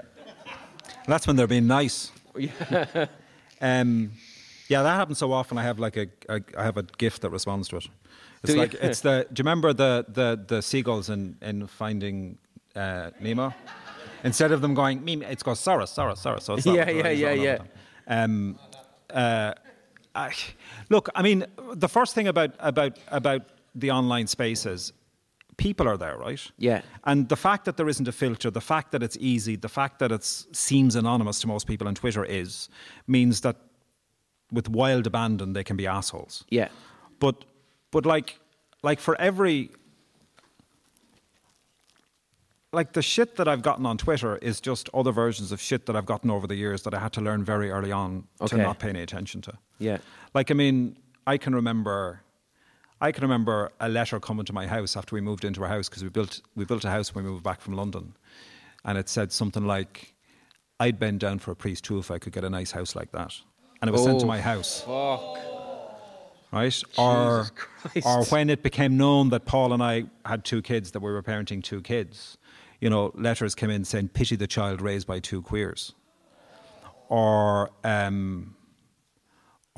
like loads of stuff like that, right? Mm-hmm. Just regularly, death threats, all of that kind of stuff, right? So like that's there, and Twitter just means it's like I had somebody. I was asked to go down in Limerick to give a talk for Limerick Civic Trust, and it was actually in the Anglican Cathedral down there. I was up in the... Oh, it's marvellous. Yeah, but I was up in the... What's it called? The pews? Up in the big... I don't know. I'm not into churches. Especially not... I don't know nothing about Protestant churches. Well, I tell you, they've got an 8th century misery card. I don't even know what that is. No, it's the only fact I know about St. Mary's. But like I was up there, I had to walk up the spiral staircase to get up to the part where they preach from, and I was up there giving this speech out from there. Where the Protestants, they have an eagle there. Who said, what is it called? No, is it actually called a pulpit there as well? Okay, fair enough. So I was up in the pulpit. An audience full of mostly Catholics roaring about what the Protestants call the altar. You're making a lot of assumptions there, but anyway, we'll let you off. I know there has to be one or... Look, you're all welcome. But I remember doing that and getting a call afterwards from the organisers who were really concerned and were calling the guards because they'd had a letter delivered warning them to call off the event. And that I shouldn't be speaking there because of my promotion of the murder of the unborn. Oh, yeah. I got a few of them. And that Gorey, which is where I live, so they'd done their little bit of research, wasn't that far away. And all it would take would be a pot of boiling water to render me celibate. And then making loads and loads of reference to me being gay and all that kind of stuff, right? So that came. And then, through the work on actually the work... Do you ever worry about those ones, the impassioned, detailed ones? Because that's not trolling. It depends, right? I mean, I got another one around the same time, which was on... It was on Post-it notes, but they were lined, which was really weird. It's a bit of a red flag. Better get out my ruler for this hate. This one made me... This one made me almost like nostalgic. It was like there was some really fucking 1980s homophobia going on there. It's like I was a fudge packer and a dirty shirt lifter. Like, I hadn't heard that stuff in a very, very long time, right? So I guess the point that I'm making is like that crap's always been out there. When it's online, it's a little bit more accessible and it's a little bit easier. And I suppose, or it's easier for them to do it.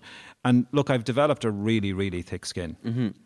But I would say that that's all very well and good for me to do it. But there are people that I love and people who love me, who are affected by that.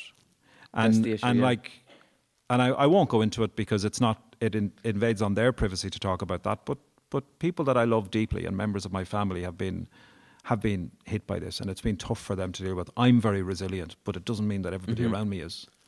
I mean, you know, some of the stuff, particularly during the 3 or 4 years we were working on the 8th Amendment, that became very personalised, like stuff about, you know, effectively calling myself and my husband child sexual abusers and saying there'll be dark things to come out of that house, and then naming the kids, using their names. Like loads of stuff like that online. And actually, when you report that stuff to Twitter, they go back, Twitter has investigated your report and has found no violation of our rules against hateful conduct. Like just mad shit. So there's a lot of that. I mean, one of the things, there isn't a day when I love Twitter. I think it's a great space. I really enjoy using it. I really enjoy the engagements that happen. But one of the great joys at the moment is when you go on and you tweet something and you see there's replies underwards, but you can't see them. That usually means there's just a bunch of people that I've already muted. So I use the mute button a lot. I don't block so much. If I block, it's because I want somebody to know I've blocked them. Right? Because it's really going to piss them off. But most of the time, I don't want people to know because I don't want to give them the oxygen of it. And then secondly, I kind of quite like the idea of them howling into the void. Yeah. And getting no response. And actually, I really do think, to go back to something I said earlier, we need to let the fuckers howl into the void. Like, leave them to it. And just focus on who we are and what we need to be a bit more. But, I mean, you know, you just get on with it.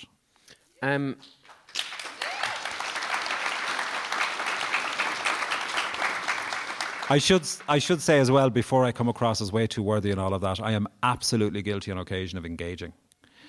And getting stuck in, you know? Yeah. But I do that less and less. A 6-thread argument with someone who has 3 followers and a photograph of a dog. There was actually a satirical piece written in the Sunday Independent one day about me having a row with somebody with 28 followers. Yeah. Which I did. Would Amnesty ever knock on the door of Google or Facebook or Twitter and kind of say, we do all the time. Here, lads, can you sort this stuff out? Or? We did a huge report last year on toxic Twitter, on the abuse and threats of violence and harassment that women in particular get online, particularly women of colour. And we continue to have a huge engagement with Twitter on that at the global level, including through their European offices here. In the last few months, we published a big report on digital companies and their businesses in the occupied territories, in the occupied Palestinian territory. So looking at TripAdvisor and Airbnb in particular. Yes. In settlements. SodaStream. Yeah. We actually weren't looking so much at SodaStream in that moment, but that's a different issue. But on Airbnb, for instance, I mean, you know, you go on Airbnb and you see these fabulous homes that are being advertised on Airbnb. They're in settlement territories. Yeah. They're literally built on land stolen from people who've been shoved across the road and who are watching people come, and like, it's obscene. And then the TripAdvisor stuff as well. And we've had good success there with Airbnb, and we'll keep doing that. I mean, there's a really important bill, as you know, going through Parliament at the moment, going through the Oireachtas. Senator Francis Black introduced it to try and introduce a legal ban on the importation of settlement goods. That's a really good way forward as well, but it builds on some of that. Do you think it's to the advantage of, like, in the work that you're doing there, you know, approaching digital corporations, right? Corporate wokeness, right? Corporations now, as part of their branding, really want to be seen as woke and we care and all of this stuff. Do you think that benefits when, like, it's not great for Airbnb trying to be a bunch of sound lads and Amnesty are knocking on their door? Do you think that helps? I mean, I understand the cynicism in that, by the way, and I share some of it. Yeah. But also, you have to remember when you're sitting down to have a conversation with anybody that you're sitting down with a human being. Yeah. And like any corporation, it's a human organisation as well, right? And there's humanity there, and we have to find a way to engage the humanity there. Now, that means that sometimes you have to batter down the door a bit and really confront them with the demand that they're going to have to change what they're doing and get them to engage in a conversation. That's really important. But within organisations, like you mentioned Google earlier on, Google had this thing called Dragonfly in China, where they were developing new technologies that would assist the Chinese government in monitoring their citizens. Where's Amnesty on that, actually? With the Chinese credit system? And we weren't for it. Well, I know that. We thought it was a great idea. You know what's going on in China, yeah? The social credit score system. They've basically invented, the digital, the concept of God as being this omniscient thing. Like, remember when you're 4 years of age and you think God is real and you're like, better not do Santa. that. Yeah, Santa. Better not do that. Santa's watching. They've turned that digitally into a thing. So your social media, where you move, everything goes to the government, and it's a social credit system. And your social credit system directly relates to how your life exists. So Black Mirror, yeah, but this is China right now. It's real. So if let's just say you visit the off license 6 times a week, okay? In China, that is seen as this is a person who's drinking too much, therefore their social credit goes down because they've physically gone into an offie. That means then the next day that person, their toaster breaks and they ring up the company to fix the toaster. If their social credit system is low, they're put at the end of the queue. So Charlie Brooker just robbed China then, did he? Or China took it on from Charlie Brooker. You better be careful what he writes. This is happening in China, and I'm scared. But that it's going to happen here. So we were talking about Google, because there was a point to be made about how organisations are made up of They people. were enabling that, were they? Google were developing a technology that would have assisted China in some aspects of what they were doing there as well. It was called Dragonfly, and so there were lots of engineers and developers within Google who weren't happy about that. And what we were able to do was research exactly what was happening, start a campaign on it, but also encourage people within Google to challenge the company to change direction, and they did. And you see that now in Microsoft as well. It's about the use of some of their technologies for training the US military, where developers are saying, we didn't develop this technology so that it would be used in this way for these applications. So, I mean, it's important to remember that in any corporation, it's a human organisation, and there will be people there who are as principled, have as much integrity, who want to do good, who want to be good, and we have to try and find ways to work with them. And like and we have to call out corporations when they're being utter, like when it's really clear that their agenda is dark. Yeah. Well, I was trying not to use the one word I'm not meant to use. Being Amnesty Ireland, do you think do you feel a greater sense of responsibility for this because so many corporate headquarters exist in Dublin? Well, we have a greater opportunity to work on it. Yeah. So it's not so much about, at the global level we have that, like that's what we do. So we'll work closely with our colleagues in our global, wherever the global research team are based who are working on that issue, we'll be working closely with them. We'll link it. So yeah, it presents more opportunities to work on those issues, and that's a good thing. Has Colm ever been so enraged that he has knocked the shit out of a neighbour's wheelie bin? The internet, lads.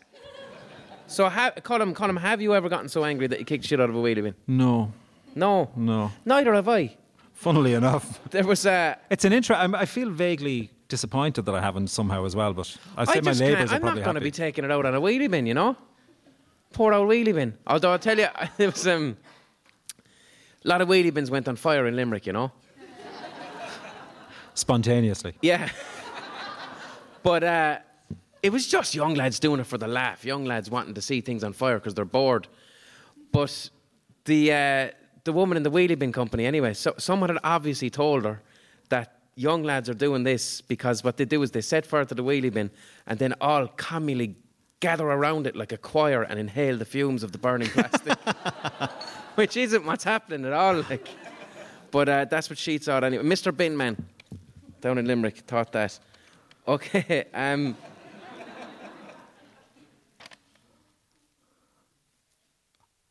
sorry, just... Is the I don't know, is this a question or a statement? Is the concept of human rights a fundamentally left libertarian concept? Jesus, well, left and libertarian are very often two very different things. See, that again, you know, I don't know who wrote that, like. I mean, you know, human rights and the human rights framework, again, it's not a silver bullet. It's not a cure-all for everything, but it's a framework that we can use as we try and address particular problems. Where did it come from? I mean, you know, modern human rights and international human rights law has its origins really in the Universal Declaration of Human Rights, which was adopted in 1948, and that was a response to the horrors of the Second World War, when the international community, it was actually Eleanor Roosevelt who led that process, said never again. And they came up with a document that set out in 28 articles all of the rights that all of us possessed by the simple fact that we were human, and the obligations that we have and that states have towards each other. And from that then flowed all of the big treaties. How do you think the world is doing right now in like, compared to that charter? I mean, well, you know, 6 million people had been exterminated just before that. We haven't fixed that problem. I mean, we've had genocide since. And we'll have genocides again. I mean, you mentioned China earlier on. There's a population of a small Muslim minority in China known as the Uyghurs, who right now are being rounded up and thrown into camps and subjected to forced labour and a whole load of other violations there. And there's a fair bit of silence about that. I'm sure that their particular faith is part of the reason for that. If we look at what's happened in Syria over the last 5 or 6 years, so I mean, we're not in the best ever place.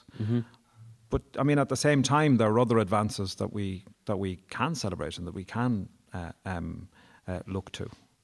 I'm trying to think what they are now, so that we're not too. But like, I mean, if we look at well, let's talk about Ireland, right? I mean, I think Ireland's a really interesting. I mean, I feel extraordinarily lucky to be in the job that I am and doing it here, right? You know, I've colleagues even in Europe now. I remember an Amnesty meeting a number of years ago in a European country in a general election that just had happened, and my counterpart there said, "We're now going to have to get used to working in a country where the government doesn't agree with 95% of what we say," and the rest of us went, "Well, welcome to our world generally." But that country, that was the Netherlands, which was, you know, liberal and progressive and open and enlightened, is moved to a much darker place over the last little while. And at the same time here in Ireland, we seem to be moving in the opposite direction. I mean, if you look at some of the big moments here over the last, you know, 5 years or more, the referendum on marriage equality and the referendum on the 8th, at the same time as the rest of the world seems to be regressing on things like LGBT rights and on women's rights and women's reproductive rights in particular, we're going in the opposite direction. At the same time as in other parts of the world, if you talk about refugees and migrants, you're met by suspicion and hate and vitriol, and there's pockets of that here. But actually, our experience in Ireland is, you know, people care deeply about those issues and genuinely want to see the right thing being done. Ireland's sound, actually. We've discovered our soundness. Yeah. And that's exciting. It's exciting to live here. It's exciting to work here. It's exciting to be here. But in all of that, there's also the possibility that we're holding up. Isn't it grand that we're holding up a bit of a light at the moment? I mean, after both of those referendums, the impact that they had globally, which wasn't why we did it. And I love the fact, by the way, that when we approach both of those issues, we approach them very much from the perspective of who are we, what are we about, what have we got to say to ourselves, what do we need to do for each other. The one thing that people did not care about, and this is so contrary to one of our diseases as a country, is we didn't give a shit what the rest of the world thought.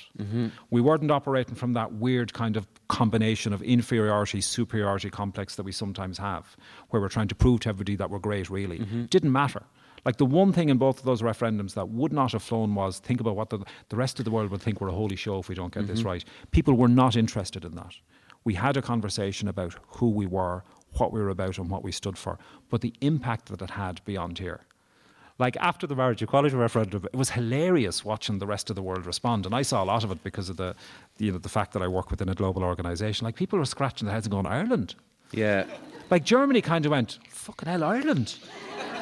Australia went, Ireland, and started to get on with it then. You were seeing that happen around a lot of the world. And actually, even more importantly, for LGBT communities and activists and organisations around the world, they went, you know what, if they can do that there, if that country can move from a country that only decriminalised homosexuality in 1993, like when I came out, homosexuality was criminalised. When I left Ireland, homosexuality was criminalised. I saw the decriminalisation happen, from the UK where I was living then. I remember being in Dublin's one gay club, the NGF, which was down behind the Central Bank in Fonza Street. Did somebody say, somebody remembers? Somebody else was there. I probably knew you. There was not very many of us at the time. I remember, being down around there, and the guards would come in and walk around the place and stare at people at various points. There was no drinks license. There was a coffee bar that you'd volunteer in. I used to volunteer to get in there for free because I was on the dole and it was the way I could go out 4 nights a week. Like, it was that kind of, but the guards would come in and walk around the place and eyeball people. So it wasn't an open gay bar, it was just like a secret? It was a nightclub. It was a club. It was a community space, actually. Yeah. And it ran a club 4 nights a week there as well, and we'd go to that. But the level of intimidation was huge. And we went from that to becoming the first country in the world by a popular vote, not just to permit people of the same gender to marry, but to require at the level of our constitution laws that provided for that. It wasn't kind of like your grand, get on with it. It was like, no, fucking do this. Like, it was directive. That's huge. And for people in other countries who are struggling in the face of what they feel are hugely conservative, church-dominated or religiously dominated societies, to see Ireland do that was just huge for them. And again, after the Eighth Amendment result, I remember getting an email from a colleague who was at a reproductive rights meeting in Botswana on the time that the results come out, with a whole load of activists from all across Africa, and she said people were crying and cheering in the room. And like we didn't do it for that reason. I think we did it, and I'm not presuming that everybody in this room agrees with that decision, because we know not everybody voted for it. But if I just reflect on it in very general terms, we did it because we believed it was the right thing to do. I was so committed to the marriage equality referendum, and not because I'm gay.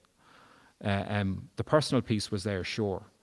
But I was really committed to that because I was fascinated by the idea that here we were, being asked a question about who we are, which is essentially what we're being asked, but it was framed in the context of allowing gay people or people of the same gender to marry.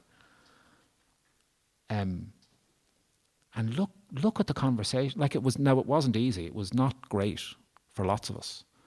Like, to go around and anybody who was involved, and I know there are lots of people who are involved in both campaigns, but let's talk about the most recent one, the Eighth Amendment campaign. Yeah, woo us. But literally, women having to go and knock on doors and ask for their dignity, their autonomy, their integrity, their rights to be granted to them, as if that was a gift that could be handed. Like having to go door to door and knock. And similarly with marriage equality, to have to say, will you please acknowledge the dignity of my family and my loving relationships? And could I please be entitled to the same rights as everybody else? That's an appalling thing for people to have to do. It's awful. But we needed to do it. And the way that the country responded to it was extraordinary. So for me, the marriage equality question was, who are we and what are we about? Are we actually a republic that believes in the idea of equality? Do we really believe that the loving, intimate relationships that we form with each other are the stuff upon which we build our lives, our families, our community, and our republic? And if we do, shouldn't we do that for everybody? Isn't that what we're about? And I think that's why we voted yes. I remember being on Morning Ireland on the morning of the count, and 20 minutes after the boxes opened, they were calling it for yes. Something else. I mean, I knew we were going to win, but like 20 minutes afterwards.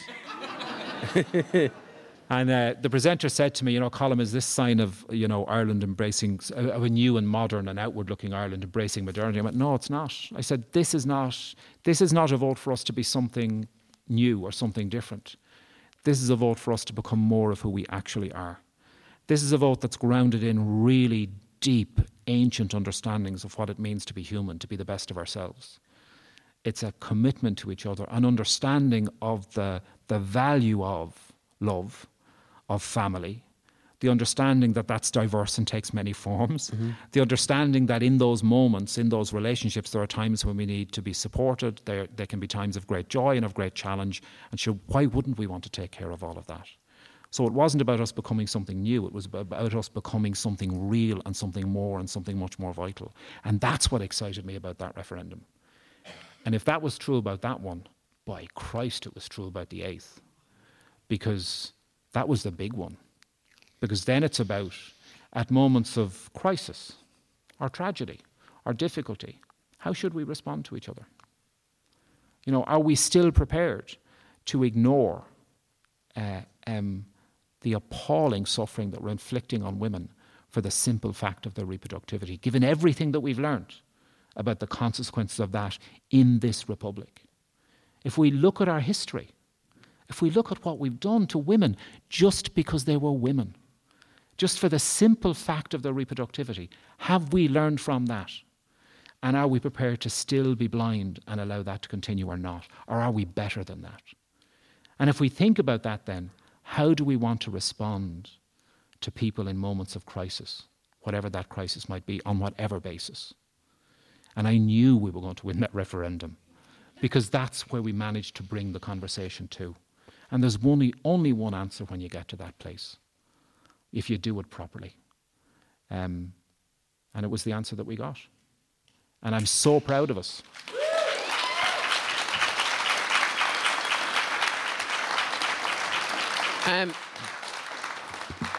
There's about 10 minutes left, so I'm going to open up the audience for some questions. Jesus. That was a bit harsh. Well, it was a bit sudden rather than Do you know why that is now? Because the fucking lights are controlled by an app. You better bring it back up. Bring now it back. again. Split the difference. There we bad. go now. There we go. We didn't need a strobe light. It's not a rave. Anyone got a question? Can be about fucking anything. This gentleman at the front here. Oh, yeah. Wait for the microphone, sir. It's on the way. No, the the Yanks, the fucking you. Greeks need to hear it, man. The Greeks and the Spaniards are listening. And the Portuguese. That was deadly. Thanks very much. I didn't really know you beforehand, and you coming in, that was really moving. Just have to say that first of all. Thank you. That was phenomenal. Thank you so much.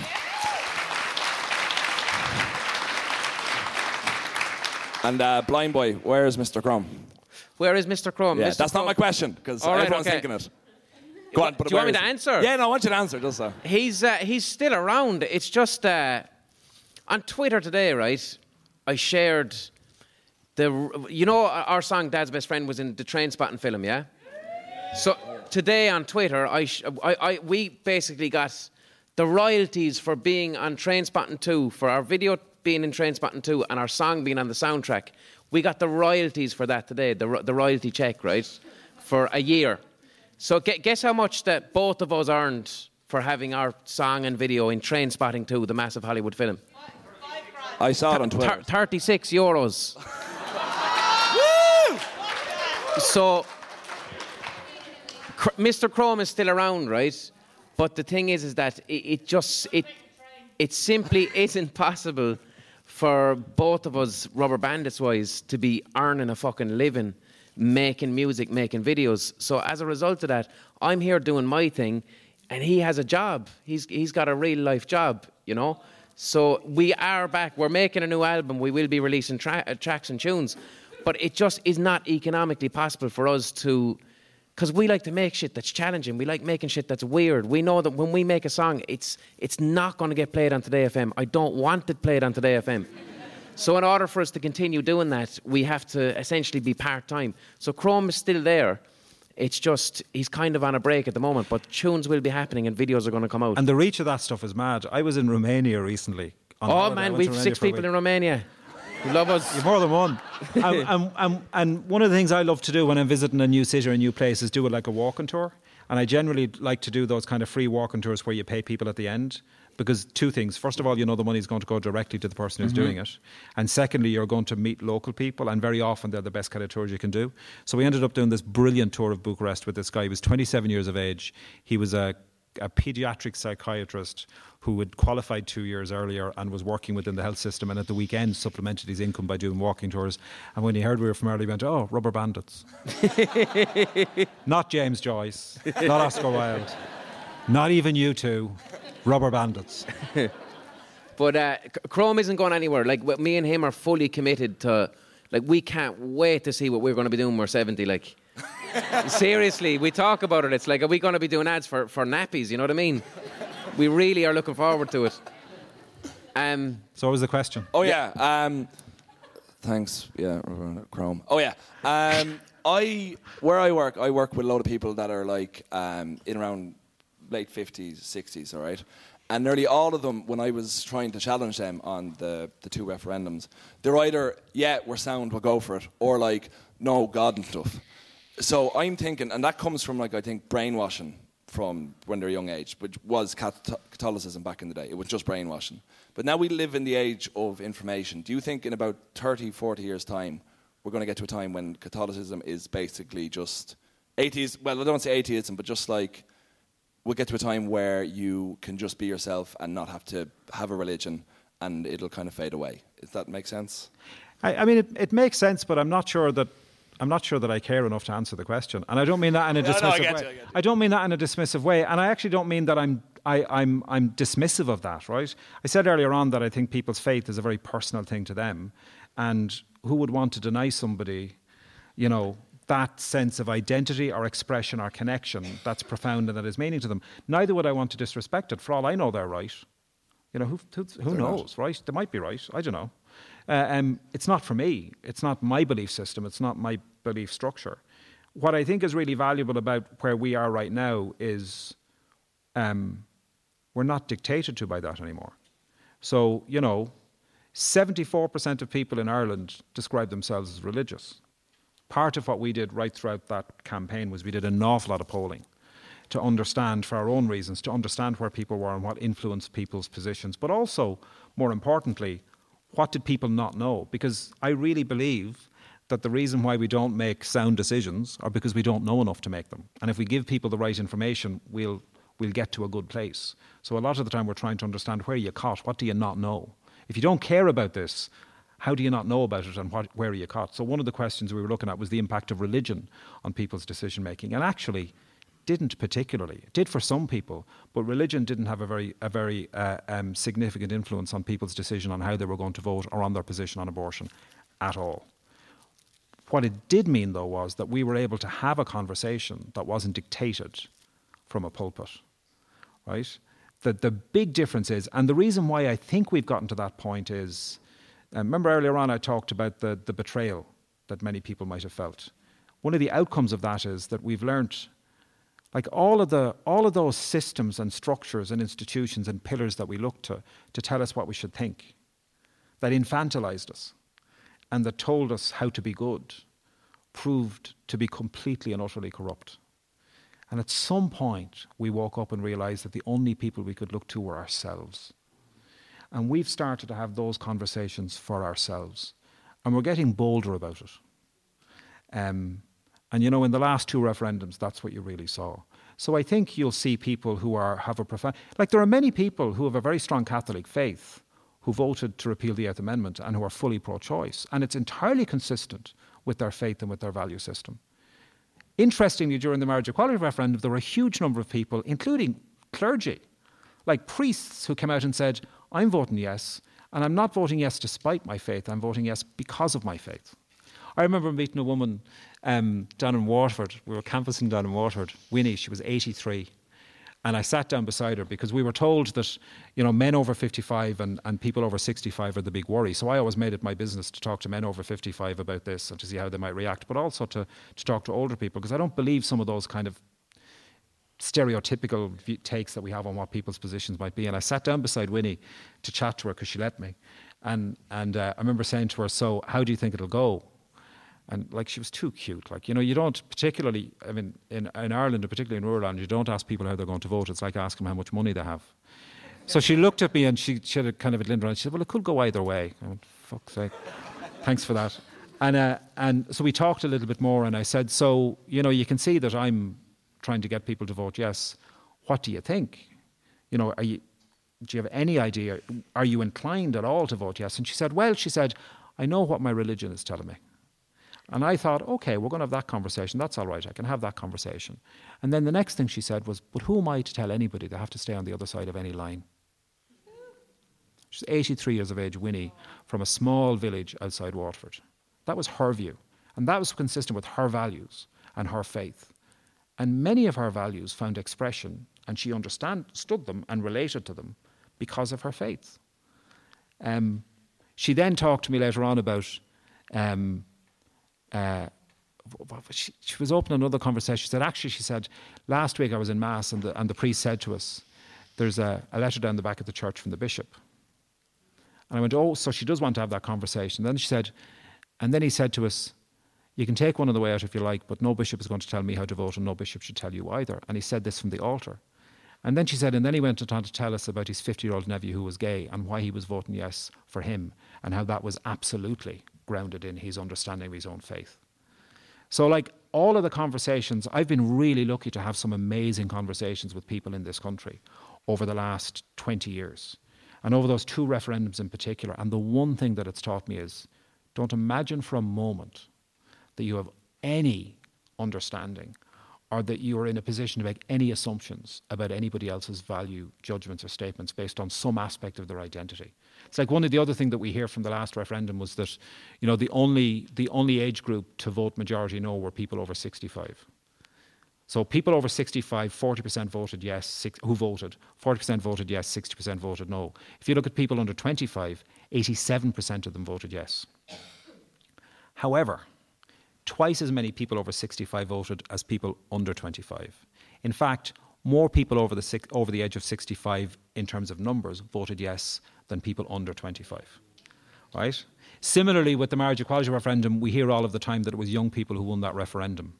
I don't think we could have won it as emphatically without the brilliant engagement of young people in that referendum. But if nobody under 30 had voted in that referendum, it would have passed comfortably. Right? So the thing we have to understand is, let's not go to that space. And I'm 53 this year. I'll be 53 in July. Much to my surprise, I'm not 30 anymore. But I'm not ancient. Right? And if you think about the abortion referendum, in 1983, who do you think voted against the 8th? And what age are they now? Yeah. And also, my generation of people, and you alluded to this earlier on, and in a way you've said it in a different way as well. It's my generation, even more to the point, the generation older than me, my parents' generation, or people 10 years older than me, who really know and understand the consequences of how Ireland used to be. We know. And that informs who we are now, and how we engage in conversations about big issues like this. So whatever happens in terms of faith, that's incidental. What matters most is who are we, what are we about, and what will we stand for. Thank you. One last thing. Sorry. No, hold on. I'm time conscious, so I want to give the mic to someone else, if that's all right, brother. No problem. Was Jerry Adams in the IRA? Jerry Adams is not in the IRA. What? I don't know. He could be. Do you want to ask a question? Yeah, sure. Fuck it. Why not? You've got the mic. Hello.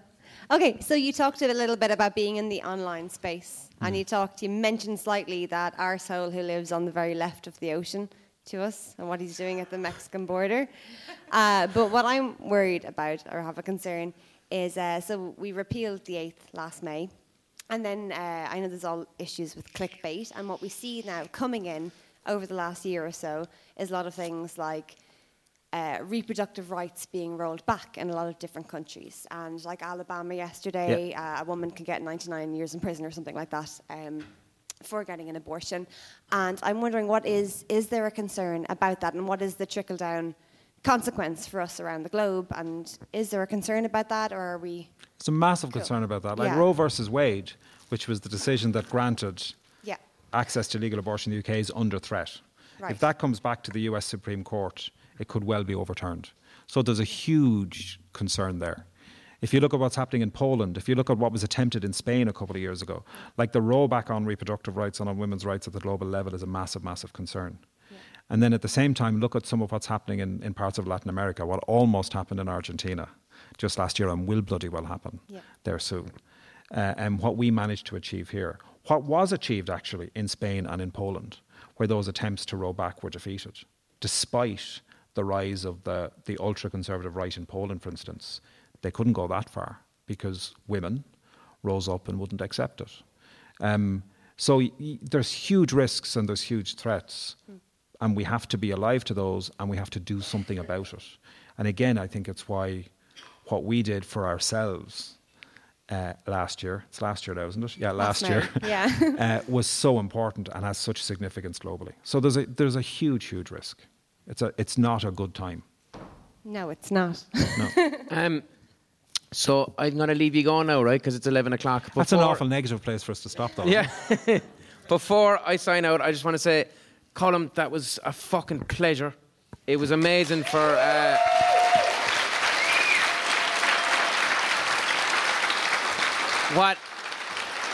There's been two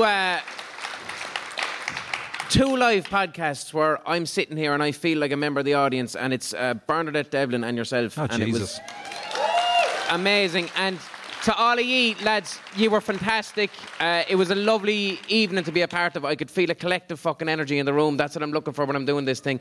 Thank you so much for coming out, and God bless, and have a good crack. There you go. I will talk to you next week. That was very enjoyable.